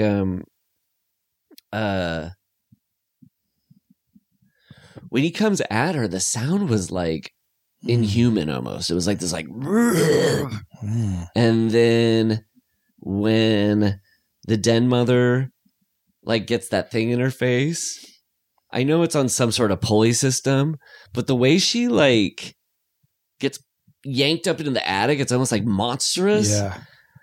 Like the fact that you don't really see Billy's form or shape, like it did seem kind of like he could be bestial. Like they kept making like sort of weird grunting animal sounds. There is the time where you see his silhouette and he looks just like Peter, and you see one eye lit. Not the time when he's looking from behind the closet. When he attacks Margot Kidder. Yeah, that eye shot, the close up on his eye shot is so scary. So scary. When I did that Best Little Horror House in Philly episode we talked about, in Psycho 2, there's a shot of an eye coming through the wall. And it was about it being a reverse voyeur shot.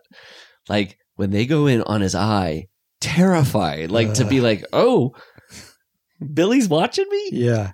But I also love that little like streak of light across him when he attacked Margot Kidder, and you see like a little bit of Yeah. But he looks like a young, fit man with kind of longer hair. Yeah, we're definitely not in the Jason Frogboy territory. And Billy is also the kicking off of the innocent boy names you always hear that are being attached to, I mean, Billy, a lot of stuff. Jason, Michael, Freddie, Chucky. Yeah. I mean, Norman is like, you know, how it's like, it doesn't sound mean, I guess is the idea. The good naming him Norman. It's nerdy, like, but it's not. It's nerdy, but it's not. Yeah, or cutesy.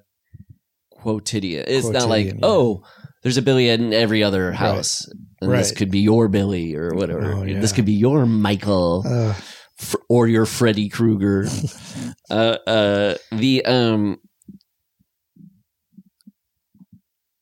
Okay, so will always love a den mother character. This one especially, because usually they're militant people who don't understand. But she's down to have more fun than the guys. She's going to drink them all under the table, and that includes Barb. That's the question I wanted to ask. The hidden hooch. Everywhere. Yeah.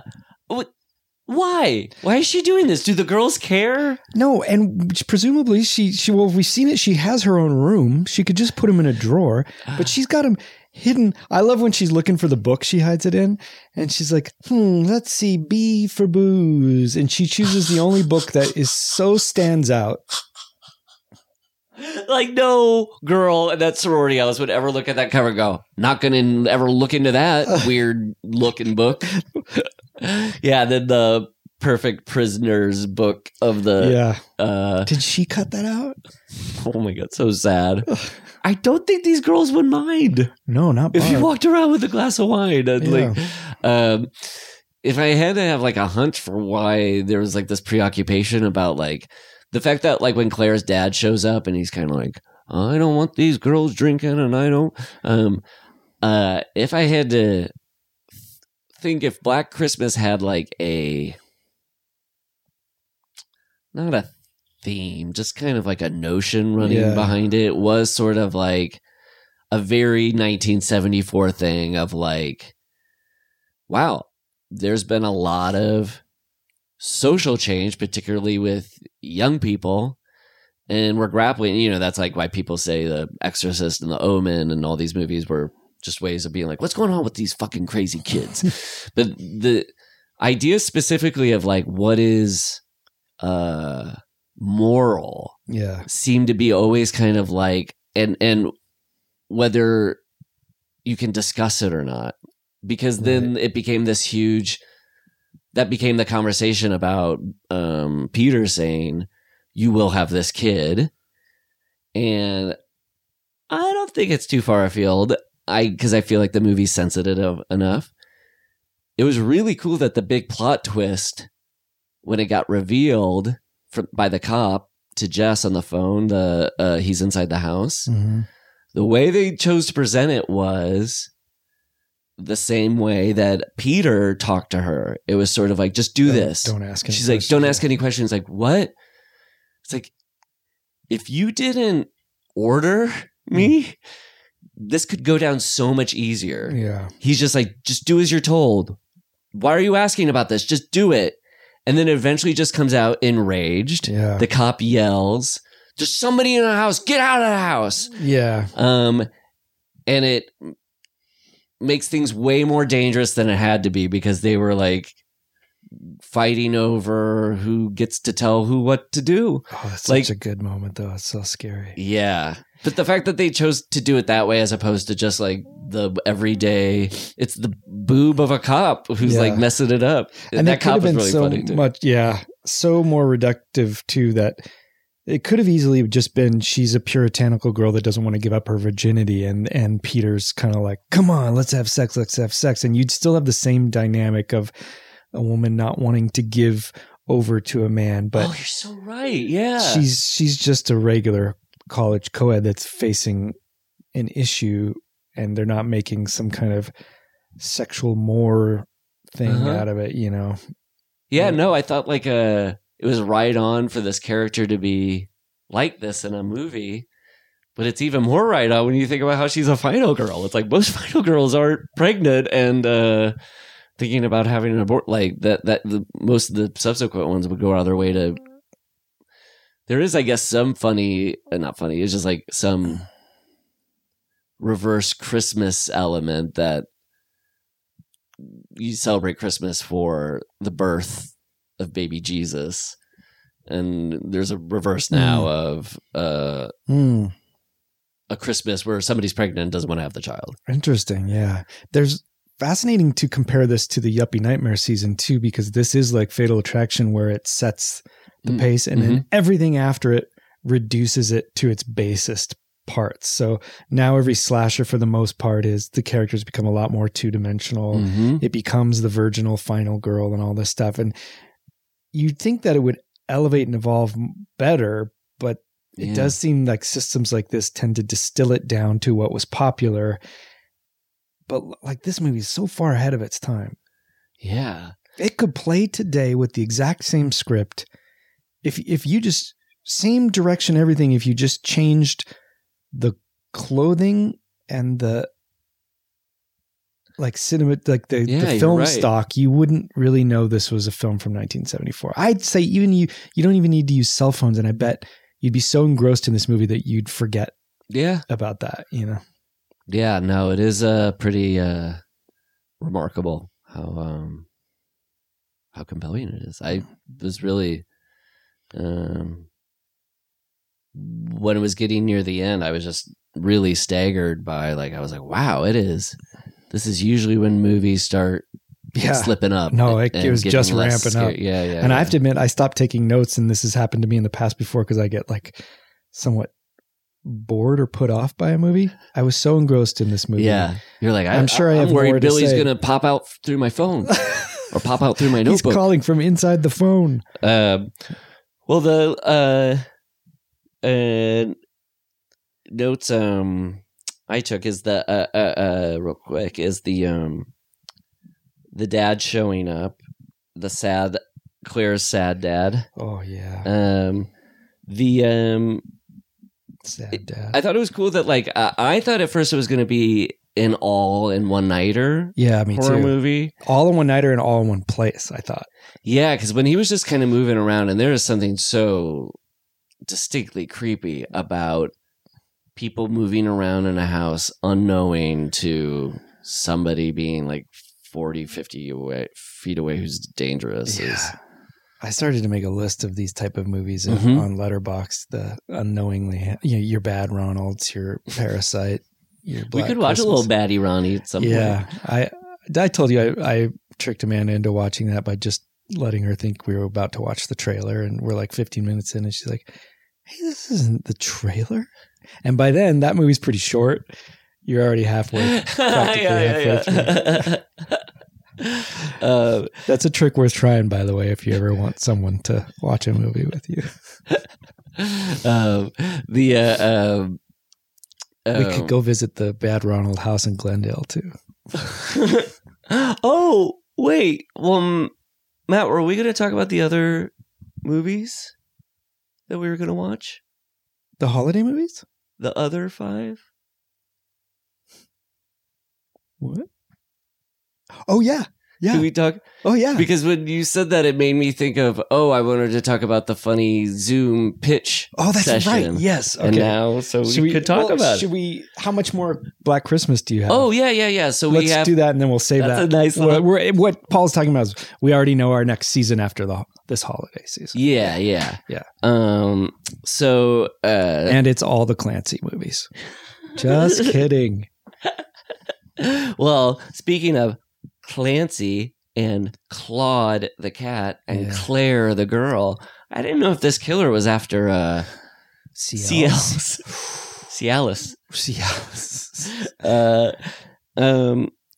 I did like all the funny stuff, and if a horror movie's funny stuff legit makes me laugh, then I'm all for it. Like the old codger dad and the dead mother and the flipping the middle finger poster. It was charming. I have to say, you're right. And we've talked about this briefly too, but horror comedies themselves are really difficult to pull off, especially when they veer into, quote, camp, which is why of the 5 movies we're doing, I'm least excited about Leprechaun. But I'm sure that one's more like Chucky in that it's a little more serious than its next ones. Yeah. But knowingly campy horror movies are not my jam. That's why I think Child's Play didn't work. Yeah, for no, me. what was good about this is that the characters are making jokes in a real life way. Obviously with that cop with the fellatio thing. Yeah. But then it's funny later. They get everybody just loves this fellatio joke. That when they're walking down the the stairs later. Yeah. And the John Saxon saying to Olivia Hussey and Andrea Martin, "Oh, your friend dropped by."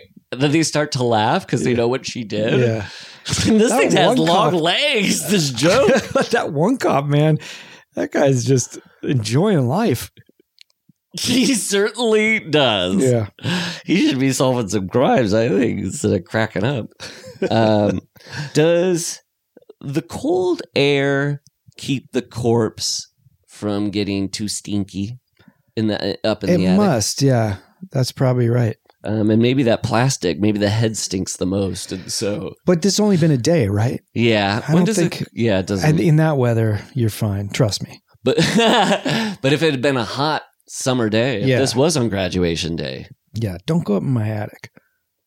You know, what do you mean by that when you said trust me? And now don't go in my attic. Just like, why would you think you could just go up in my attic? I would never go to your house and ask to go up in your attic. Okay, can I? No, I just said don't. No, go but up. if I ask, would you let me? No, I don't want you to go up in my attic. Okay. It's really weird that you want to go up there. What were you saying like a year ago? You were saying those missing people in your neighborhood. It was all the fault of that guy in the other neighborhood. Yeah, the other neighborhood. It's just not this neighborhood. No one in this neighborhood disappeared anybody into their attic, or just in general. Is this podcast going to have a twist where I find out my co-host, that little split diopter shot of the... and boy, is it. It's the funniest thing in the world. The dad on the phone, or the dad being like, these kids growing up too fast, and Margot Kidder feeding booze to a little kid. It's because it's so thematically perfect, background versus foreground. Also makes me think another thing that De Palma saw this and just was like, I know that De Palma, existed before. Bob Clark probably saw Sisters with Margot Kidder. Yeah, you're probably right. Is that got a lot of split diopters? Oh, so many splits diopters, you're going to need ointment. You're going to want to stretch for these splits diopters. Don't let the door hit you where the sweet diopters split you. Is that an edit clap? You want that out? We clap when we have to edit something out, so I know what it looks like in the timeline. And when we mention that we both have the clap, and we want to edit that out, right. We would. Now I'm going to see these because we do have an edit in this episode, and I'm going to see these and not know which it is.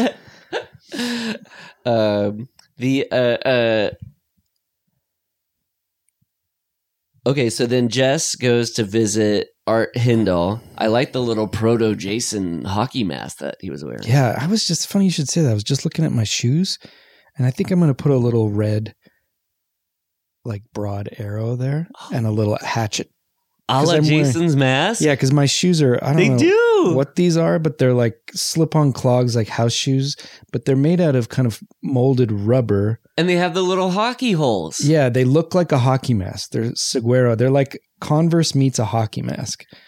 I don't wear them out, but I've been so lazy lately. I actually have been wearing them out. So maybe. Oh, I wear Crocs out. Well, you have legit Crocs. These are like, I don't know what these are. I think these are too legit to quit. They're like one step away from packing foam.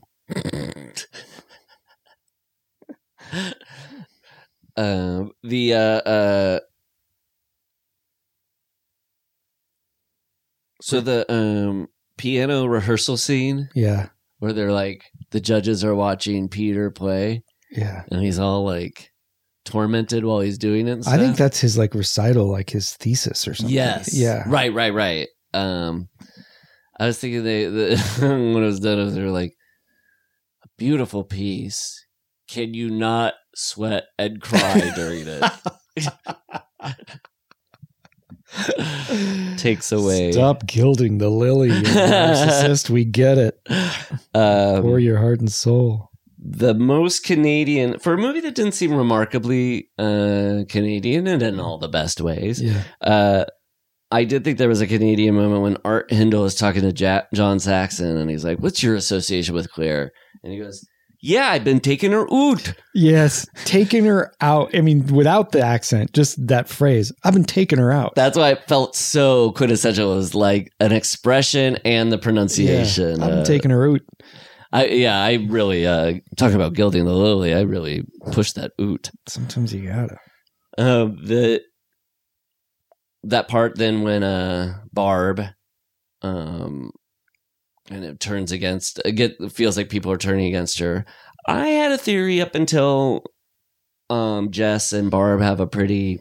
They go to Vista Del Mar. I was just thinking, when they have a pretty good scene up in the bedroom. Yeah. Later before she gets killed, but there was a point where I was like, was there a scheduling thing? There's just not a lot of core Kidder Jess scenes. A lot of times they're kind of off, each doing their own little investigations. You know what? I'm seeing now the connection to Halloween, where Barb is Linda, Yes. Phil is Annie, and Jess is. Wow, another. Yeah. They're totally that trio. Yeah. Ugh, And wow. Claire is the tow truck driver. Yeah, what's the Red Rabbit? Oh yeah. I also thought it was like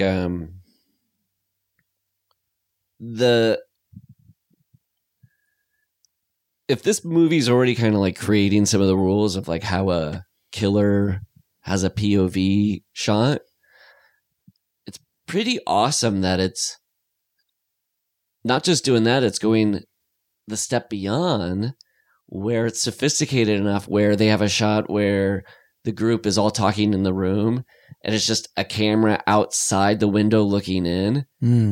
It don't even have to be the killer. It probably isn't him. Yeah. It's not him. It's just now your eyes attuned to that. I'm like, that's really sophisticated for somebody inventing the thing and then also like using it like in a different way. Do you think that they ever thought, should we show a killer in a mask, or it never even occurred to them, or it did occur to them and they still went, no, let's just do strictly POV? God, is that where Halloween then fuses Texas Chainsaw I think with so. this movie? I think so. Texas Chainsaw is post everything's mask after that. Yeah, and you could even make a case for Psycho, where he dresses up like his mother. There's some kind of disguise, Yeah. or alter ego or something. Yeah. And Freddy's face is like mutilated, and Chucky is its own disguise, a body, a child's doll. Right. And Jason, Well, there's no mask in First Friday, and that's all POV too. Yeah. Boy, maybe Friday rips off Black Christmas more than Halloween in a way. Black Christmas definitely uses the whodunit, or Friday the 13th definitely uses that way more than the. Yeah. It also is the. Yeah, I was thinking like just about the like one night versus over 2 nights thing. Friday the 13th and Halloween are one nighters, and Black Christmas and like Friday the 13th Part 2 are 2 nighters, and Nightmare on Elm Street, I guess because it involves nightmares, are multiple nights. When all said and done, I do like a one nighter. I do too. One crazy night. Yeah. Black Christmas. I mean, it's a bit of the non-formula. The very next day. You bludgeoned my heart? You bludgeoned me away this year to save me from tears. Call me from somebody else's house. Yeah, where they can't trace it. I want just a movie of call tracing. That overall thing of them like not fully having like the formula, not that this is a problem, but just like the town all going on a manhunt to search for the little girl is just like not ever. You don't see them do that at Halloween. No. Like, No, you don't, do you? Maybe it's about the kind of blasé Illinois, don't think about the other person next door to you attitude, where in Canada they're like, hey, if a 13-year-old girl is missing, we all get our asses out there and go looking with our snowmobiles. Or if they do think of it in Haddonfield, it's Halloween Kills, where they pitchfork mob, Well, they prefer that evil would die that night. Yeah, right? instead of love living today. We graffiti love lives today. We kill evil dies tonight. All lines up. Did you like it when the cat licked the corpse plastic? That was good. Yeah. I don't let Margot do that in our app. It's not. Don't worry about it. But next note. Do you put like tuna fish on the plastic? You don't need to. Oh boy. a new chapter in the story. Final chapter. I do like I've been reading like fairy tales and stuff to Mary, but then just like reading Wikipedia things. There is something I like about this movie that's like half fairy tale, half joke, where it's like one person goes up into the attic, then the den mother goes up into the attic. Then like it's just such a simple way to tell a story. It's 10 monkeys jumping on the bed. Yeah. One of them is going to fall down and bop their head. Yeah. No more monkeys jumping on the bed. That's actually how a lot of the band, the Monkees, lost a lot of their members. Really? Some people lost them to drugs, but most of the members, it was because they were jumping on a bed and fell off and bumped their head. That's how. Did they write that song? It was the first hit song they wrote.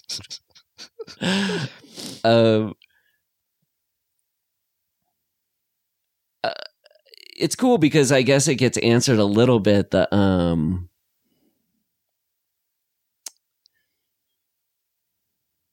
You're sort of like, why was Claire the first victim? The whole like, if it's Peter, why would he kill Claire first, and why would he care about putting her up in the attic and hiding her away? And then the den mother, why is he not getting to so and so? And then it gets answered. It's just like, because he's not killing anybody specifically. No, there's no star of this movie that he's after. This is just a deranged. He'll take what he can get. Whoever goes upstairs.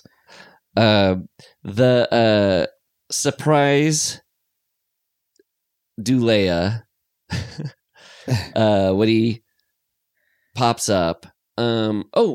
Just quick question. All the attics and scenes. Attics. Cozy? Not cozy. Where do you fall? Cozy adjacent. They are the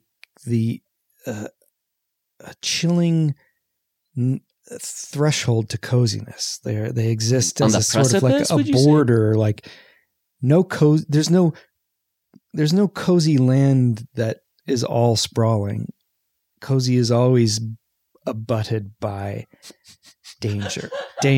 And by definition, you must have that to make something cozy. If the land were all cozy, then precisely for that reason, isn't the attic the most cozy spot of a house? Because it's when you're most butted up against the danger, but I think it is part of the danger. It's the ceiling and below that's cozy, but the attic has unknown mysteries. But if a killer's in your house, you want that attic bedroom, not a basement bedroom. Why? Jimmy crawl out of a window. Right. I don't know, but I do know this. Every attic must contain an old bird cage, a carousel horse, a trunk of old costumes, an old vanity dresser. Laying down the new trope. I never thought about that, but that's so true. Yeah. With the Centurion guard to the movie studio and the old rocking horse to the attic. A rocking chair. Yes. And a rocking horse and a carousel horse. A bird cage is big. You often see unused bird cages. A chair is usually hanging on a wall. Old family picture frames. Portraits of old family members. And a trunk for sure. You have to have a trunk. What if like before the bank like officially like lets you start like having a mortgage and stuff, they come over to your house and they're like, everything's up. You do have to put a old bird cage in your attic for us to fully license you as homeowner. Did you have anything in your attic when you got your house? Because we sure did. No. What? We had tons of the person that lived here before was an author. Oh, author. And a bunch of his books, unsold books, were up in there. He wrote. Is he dead? No. Why didn't he take his books? Well, I don't know. He wrote. There's a John Krakauer novel about. I think it's summiting K2 and like a famous expedition that went horribly wrong. Uh-huh. And apparently, there's a counter story. There's another version to that story, and he wrote that lesser known version. But what this book presupposes is, is that what it is? Yeah. And then there was some no, there was some. Did you burn them? I think they're still up there. Really? I think so. There's some lamps up there too. Old lampshades or something. I don't know. No bird cage though. Yeah, we have a small attic. You can't even walk in it. Yeah, I think ours is you can't. But you stand have a basement. Upright.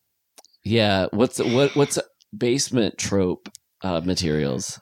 Well, definitely like a water heater. Mm-hmm. And are you talking unfinished basement? Yeah. Washer, dryer. What else? I feel like in an unfinished basement, the exposed beams of pipes and beams. Yeah. But I wish, object wise, like that isn't necessarily related to a home functioning. Like, what is just the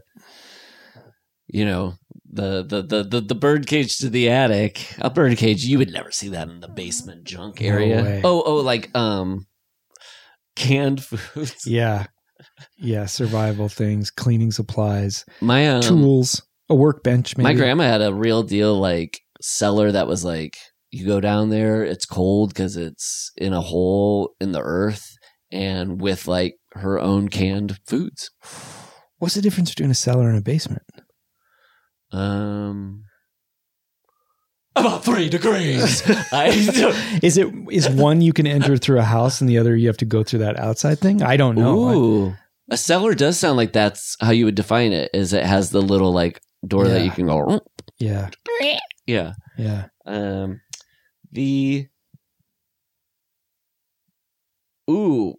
Distant church bells, real good atmosphere setters movies. Yeah. Put in some more spooky. Absolutely. That was, I can't tell you, Matt, growing up, just the most melancholy sound you could hear. It was we lived near a church close enough where you could hear the church bells. Why was it melancholy? Because you Sunday at 5:00 a.m. p.m. You're standing outside. The sun's starting to go down. You're like, school sucks. School's tomorrow. And it's like, ding, dong, ding, dong. Time is passing for everyone. Everyone's hearing this. You know, right now people are hearing. It's so just a reminder you're unhappy. In case you were having fun. Melancholia. But for a horror movie, it's cool. I did see something very curious. I think when they go into Claire's room, she has a poster of Art Hindle, her boyfriend. Yes, I noticed that. Instead of a teeny bopper loving David Cassidy. I don't know what's going on there. Under what circumstances was that printed? Does he have a pursuit or occupation? Did we ever? Oh, maybe. Is he like, would there be a professional reason he has a poster and that she gives it to him? I don't know. I just thought it was so charming that a girl would be so taken by her like boyfriend. She's like, well, I don't want a poster of a pop star. My cutie boyfriend. Yeah. He was like wearing a nice jacket and a sweater. Yeah. We should do that for our wives. Give them posters of us. Pin-up style that you could fold into a magazine. Funny gag gift. What's the real one? Let me run out real quick. I'll be right back. And then we just bring each other posters of our other. You bring Leslie one of me, and I bring Amanda one of you. I thought you would like this poster of Paul. Leslie, baby. I know you'll love this poster of Matt.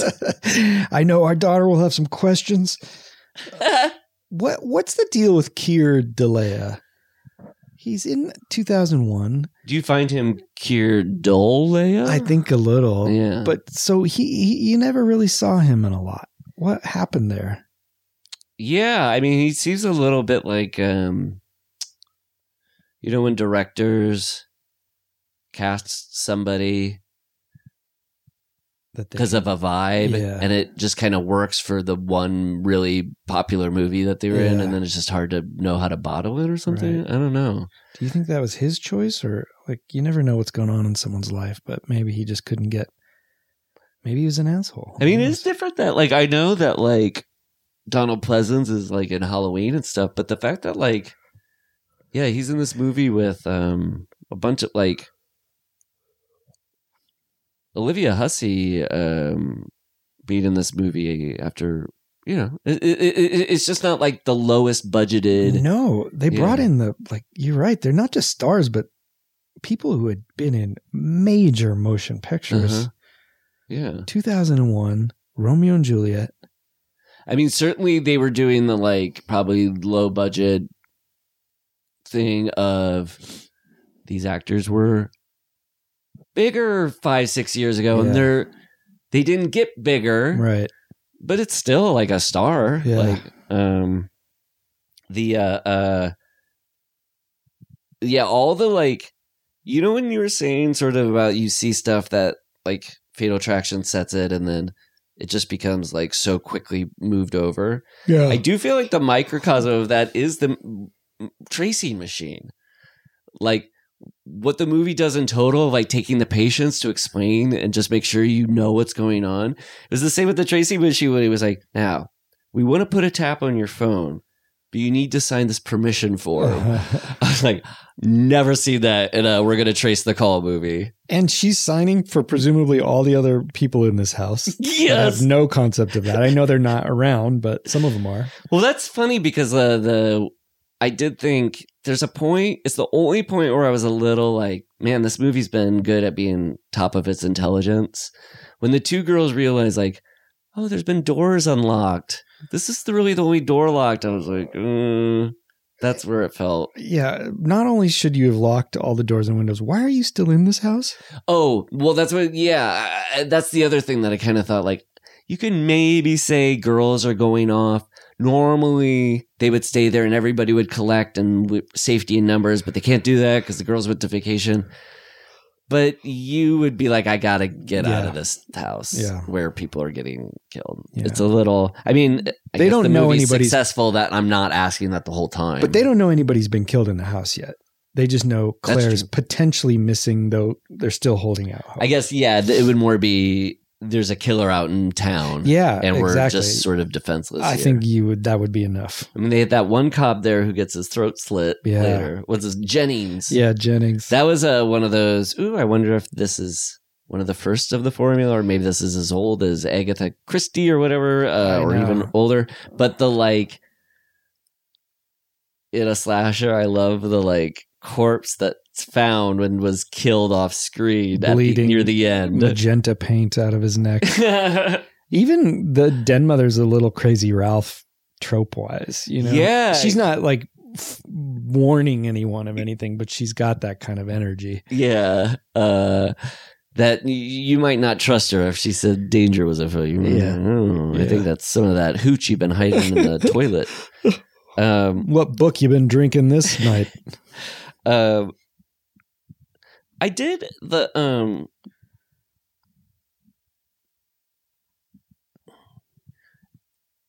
I know the characters are definitely unaware of the calls coming from inside the house. I'm curious when you were watching it this first time. You have to be kind of going like, well, the same voice that's rocking the chair going like, Claire or Esther. I'm making fun of it, but like it's just he's going crazy in the attic. That's the same voice that's calling, so you kind of have to go. The call. Not only that, but they show, I think, the same phone before the cop gets revealed. They really cut the twist short. I think this could be a perfect movie if they would have somehow hidden that and revealed it as a twist. Even though I can't tell if they're trying to have it that way.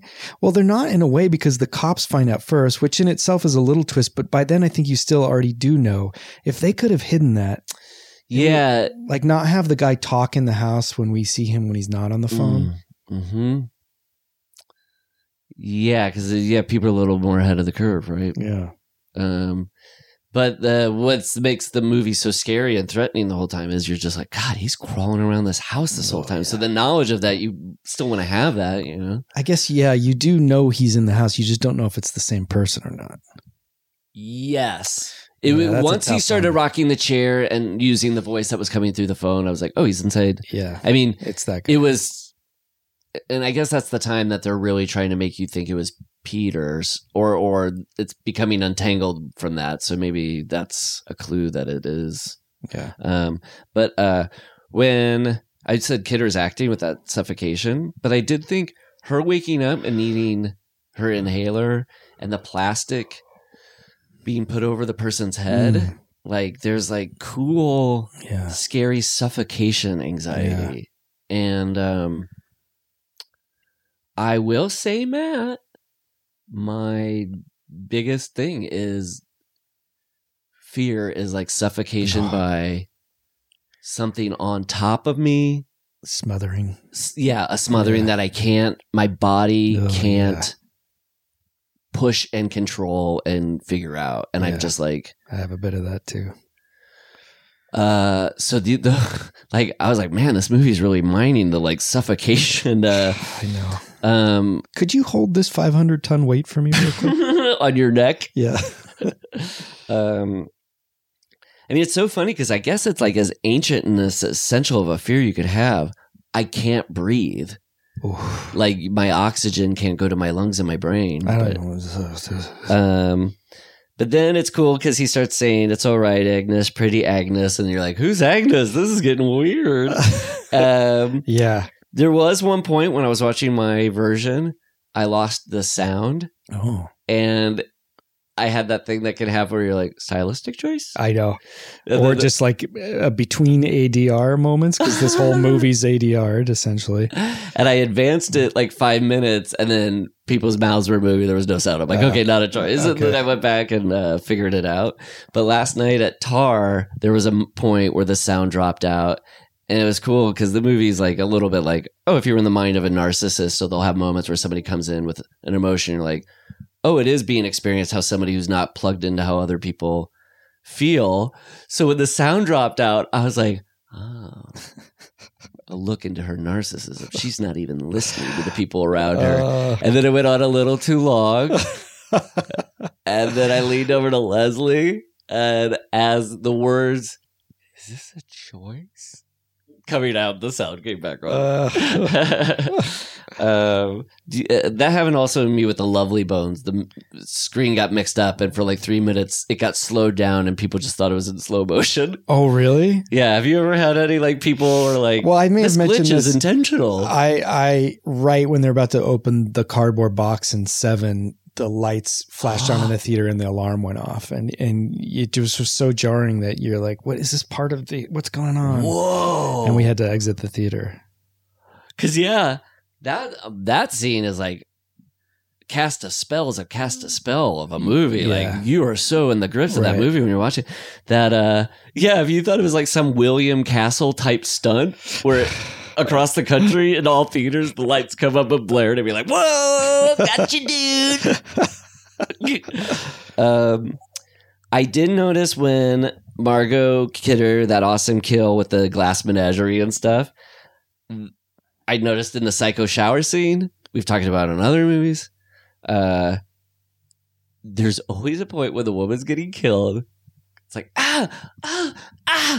ooh. Yeah. Oh, wow. They did it in this too. I didn't notice. I want somebody to just write a paper about what the in Psycho it happens too in the shower scene. There's a part where the point where if you slow it down, it's the actual only part where the knife goes into her stomach.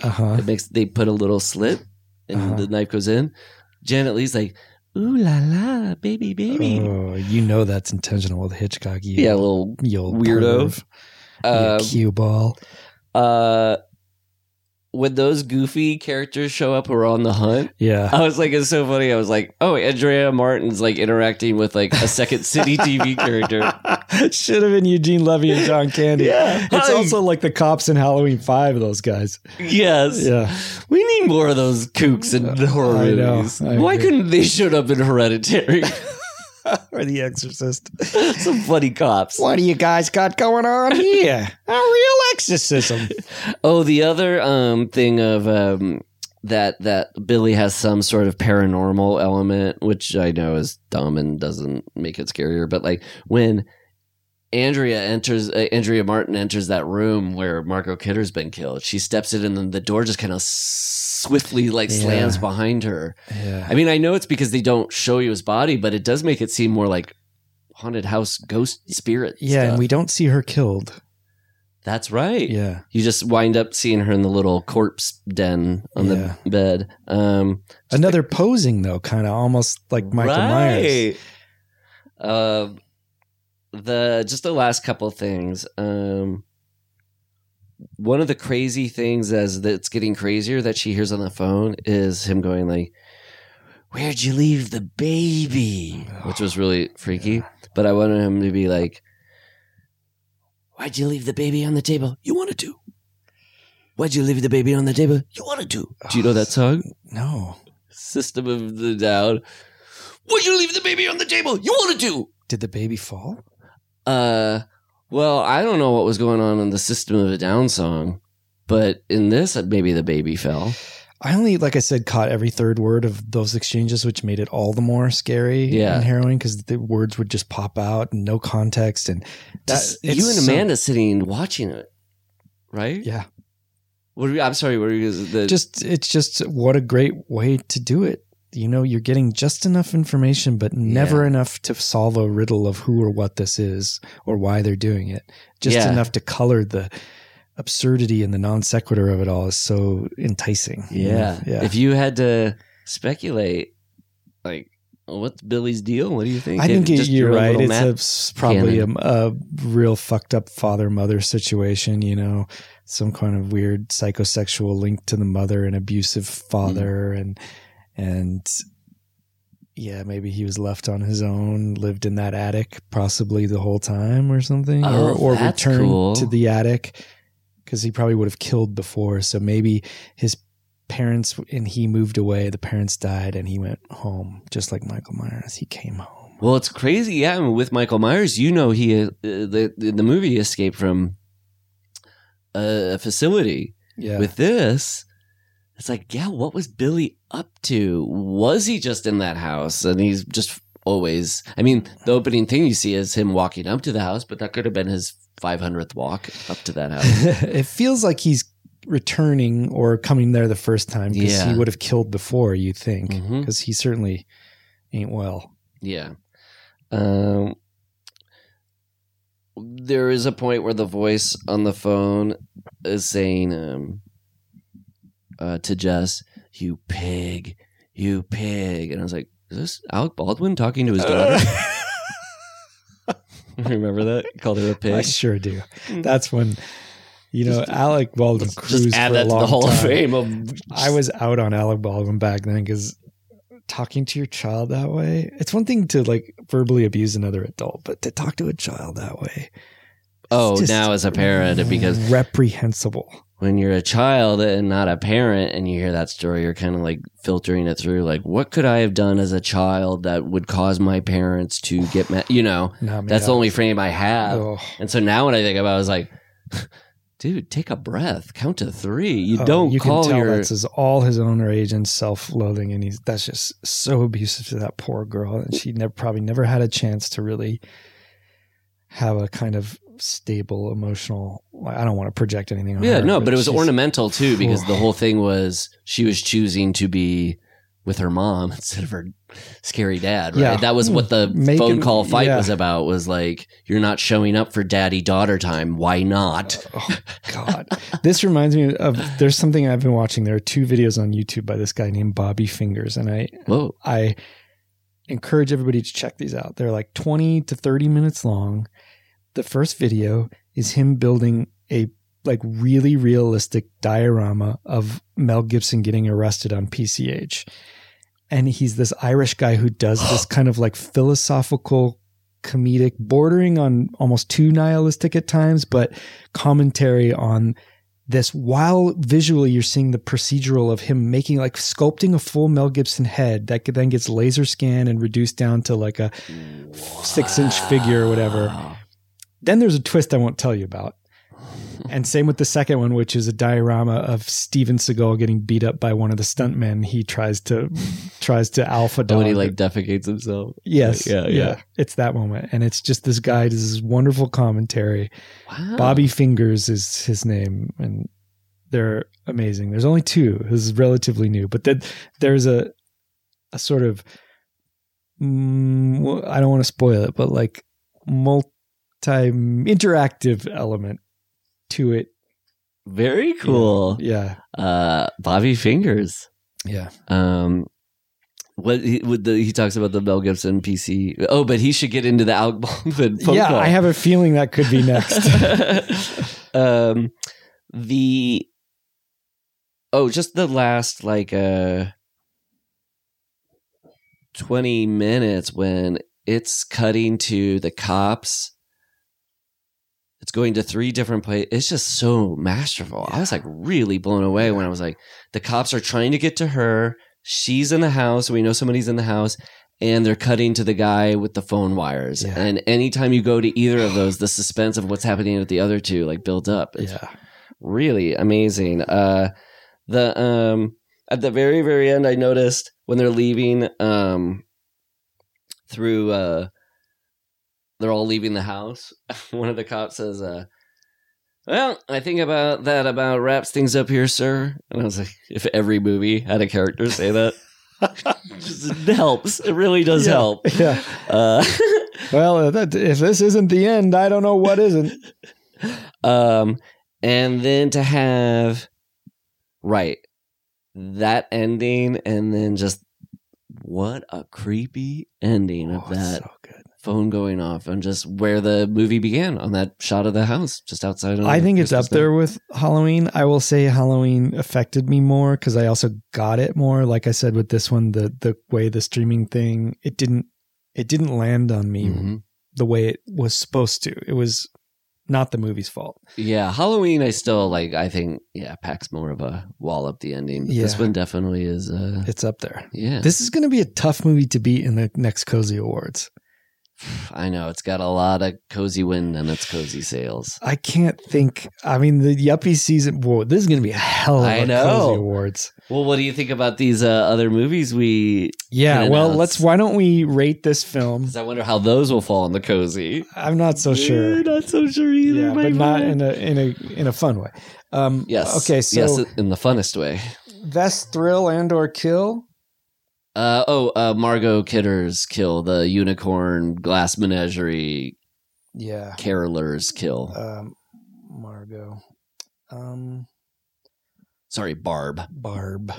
A Barb to death. Me? Ooh. I think it's gonna be that little cutaway scene when she knows he's in the house, and the tracing, the climax. Yeah. Yeah. And then out of 13, I'll give this a 12.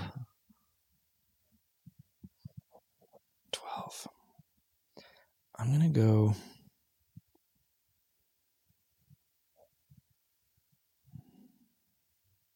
13. Wow, my buddy. I loved it. I gotta say, as far as slashers go, I do like Halloween and Friday the 13th Part 2 more, but this is pretty close under those. I would definitely watch this again. It has that feeling of rewatchability, but also it's so good. And I'd always heard that it was good, but I don't think I realized it was this good. I think when you aren't really familiar, a lot of movies get thrown at you. Like, I hadn't seen Sleepaway Camp prior to this. And I think I thought this is maybe a little dated, like Sleepaway Camp or something. No, this thing. Or if something gets called like a cult movie, sometimes it's hard to know what the cult likes about it. This is just cult because enough people haven't seen it. It's a good movie. Well, if you consider like a movie being really good, if it's like every element of it was at the best it could be. Yeah. I'd say this movie is that. And like we said, is one of the scariest movies I think we watched. I don't want to oversell it for anybody that hasn't seen it. I think probably most of the listeners here have. But it's just so adept. How fun could it be for you to have it be a holiday perennial favorite? Great. Along with I have my perennials coming up. I'm going to be watching Gremlins and It's a Wonderful Life. Those are my two favorite Christmas movies. I already watched Home Alone, as I said. So what are for you? Well, Christmas Vacation for sure. Yeah. I don't watch it every year, but that one is probably the most repeated. We watched Christmas Story Christmas, the new one, and really enjoyed that. Oh, yeah. But for me, I love what are my favorites? Well, I love It's a Wonderful Life too. I really like Christmas in Connecticut. I really like some of the older ones. Yeah. A Night to Remember. I know I'm forgetting some. What are some of the recent classics? Oh, well, Love Actually or I watched Rudolph and Santa Claus is Coming to Town with Glenn. Oh, that's nice. Yeah, those are fun. Elf? Yeah, I like Elf. Yeah. It's funny, there are a good amount of Christmas movies, but every year I find myself wishing there was more to choose from. Yeah. You saying you showed those movies to Glenn when last year we watched Scrooged, which is not an every year Christmas movie, but it was pretty cool. And then we watched Elf and we showed our daughter it. And it's funny she was 4 at the time. Elf for a 4-year-old plays like an episode of Curb Your Enthusiasm where somebody's doing the like minor social infraction in her mind. Yeah. Or like, so when he picked up the big like 2-liter jug of like soda and drank it, she like just covered her face like, oh no. Like, it's not funny. Yeah, it's just like, doesn't this person realize this is against the rules? I also watched a Dean Martin Christmas special with Sinatra and both of their families, and it was really weird. Sometimes I like to dig into old variety shows like an Andy Williams, because they always take place in a heightened studio set version of their own houses that are supposed to be like their own houses. It's just a weird conceit. I watched the Judy Garland one last year. And I also like to dig back into classic like 70s and 80s TV show Christmas specials. So whenever they do a Christmas episode. You know, it's funny when you're talking about this right now. I was just thinking like, oh, part of what's appealing about like old Christmas stuff is like, if you like whatever the mask of wholesomeness is on old entertainment, that mask during Christmas time is put on so fucking tight with like screws to like put the mask. The man in the iron mask. Yeah. Yes. Of masking. But it did make me for a moment go, oh, the whole thing that's like boiling under Black Christmas, the movie, is this kind of like, what's shifting morality? What's happening? And the fact that that's all like happening during Christmas, and it's like, oh, what you call it, snockered?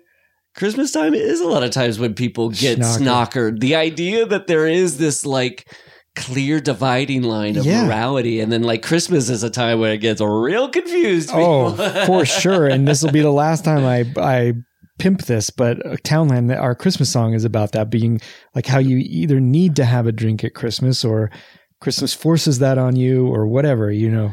It's called Christmas on the Rocks, and you go check it out. gotta listen to it. It's great. Yeah. All right. So should we, let's announce it. Go ahead, take it away. Our next season after this, we'll take a break after this 5-episode run, and then we'll come back with 5 other films. Yeah, well, I'll get credit where credit's due. This was your idea, because we were like, hey, we're doing 5 holiday movies. Why don't we talked about this in the past before. But the idea of doing it now and how it relates to that we watched 5 holiday movies, and then you were like, well, isn't there 5 Final Destination movies? Yeah. And I said, I believe so.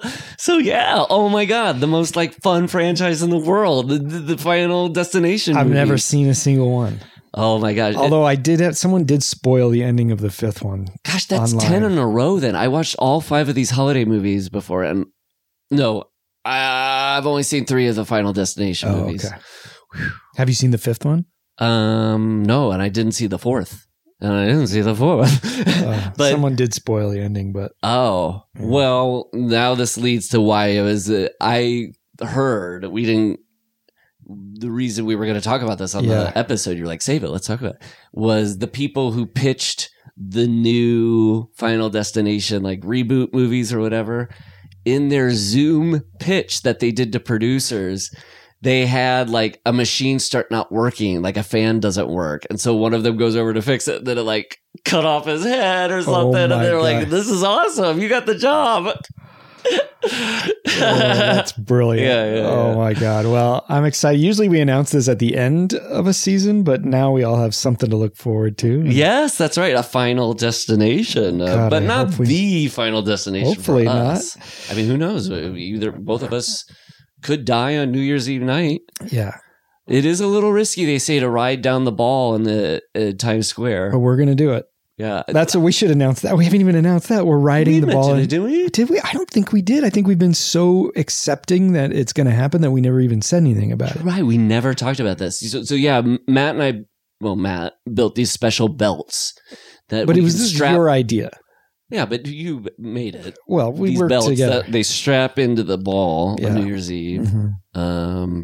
We haven't tested it, but when I hold the belt, it just feels so strong. We know how belts work. Everybody knows how. We don't need to. We know belts how straps exist. work. Yes, balls and straps. So I'll strap. And then when it's going down, we're riding it. Was the idea, and you'll see that live on TV. Yeah, and if you don't, it's because the belt is broken and we've fallen to our death. So, but that won't happen. Or because the powers told us we couldn't. Oh God! Don't get me started on the powers of Stephanie Powers. Well, I was going to talk about the Illuminati. Oh shit! It's 3 people: Paul McCartney, Thomas Jane Thomas. Well, listen, listeners of the Patreon, have a wonderful Christmas. Listeners of the free feed, hope you had a nice Christmas. Oh yeah, happy holidays, everybody. Yes, and we'll be back next week with New Year's Evil. Ooh. 10, 9, 8, 7, 6, 5, 4, 3, 2, blood. Happy Boo Year. For more Gorley and Rust content, head over to patreon.com/withgorleyandrust to get episodes ad-free and a whole week early. Plus, monthly mailbag episodes and feature-length watch-along film commentaries of your favorite horror classics. That's patreon.com/withgorleyandrust. Email us at withgorleyandrust@gmail.com, and your questions might be featured on a future mailbag episode. With Gorley and Rust theme song by me, Matt Gorley, and performed by Townland. You can find us on Instagram as Townland Band, as well as Paul's fantastic band at Don't Stop or We'll Die. And why not rate and review With Gorley and Rust on Apple Podcasts? It'll help us grow the show and keep us trucking through the Jasons and the Michaels, the Leatherfaces and the Chuckies, the Aliens and the Candymans.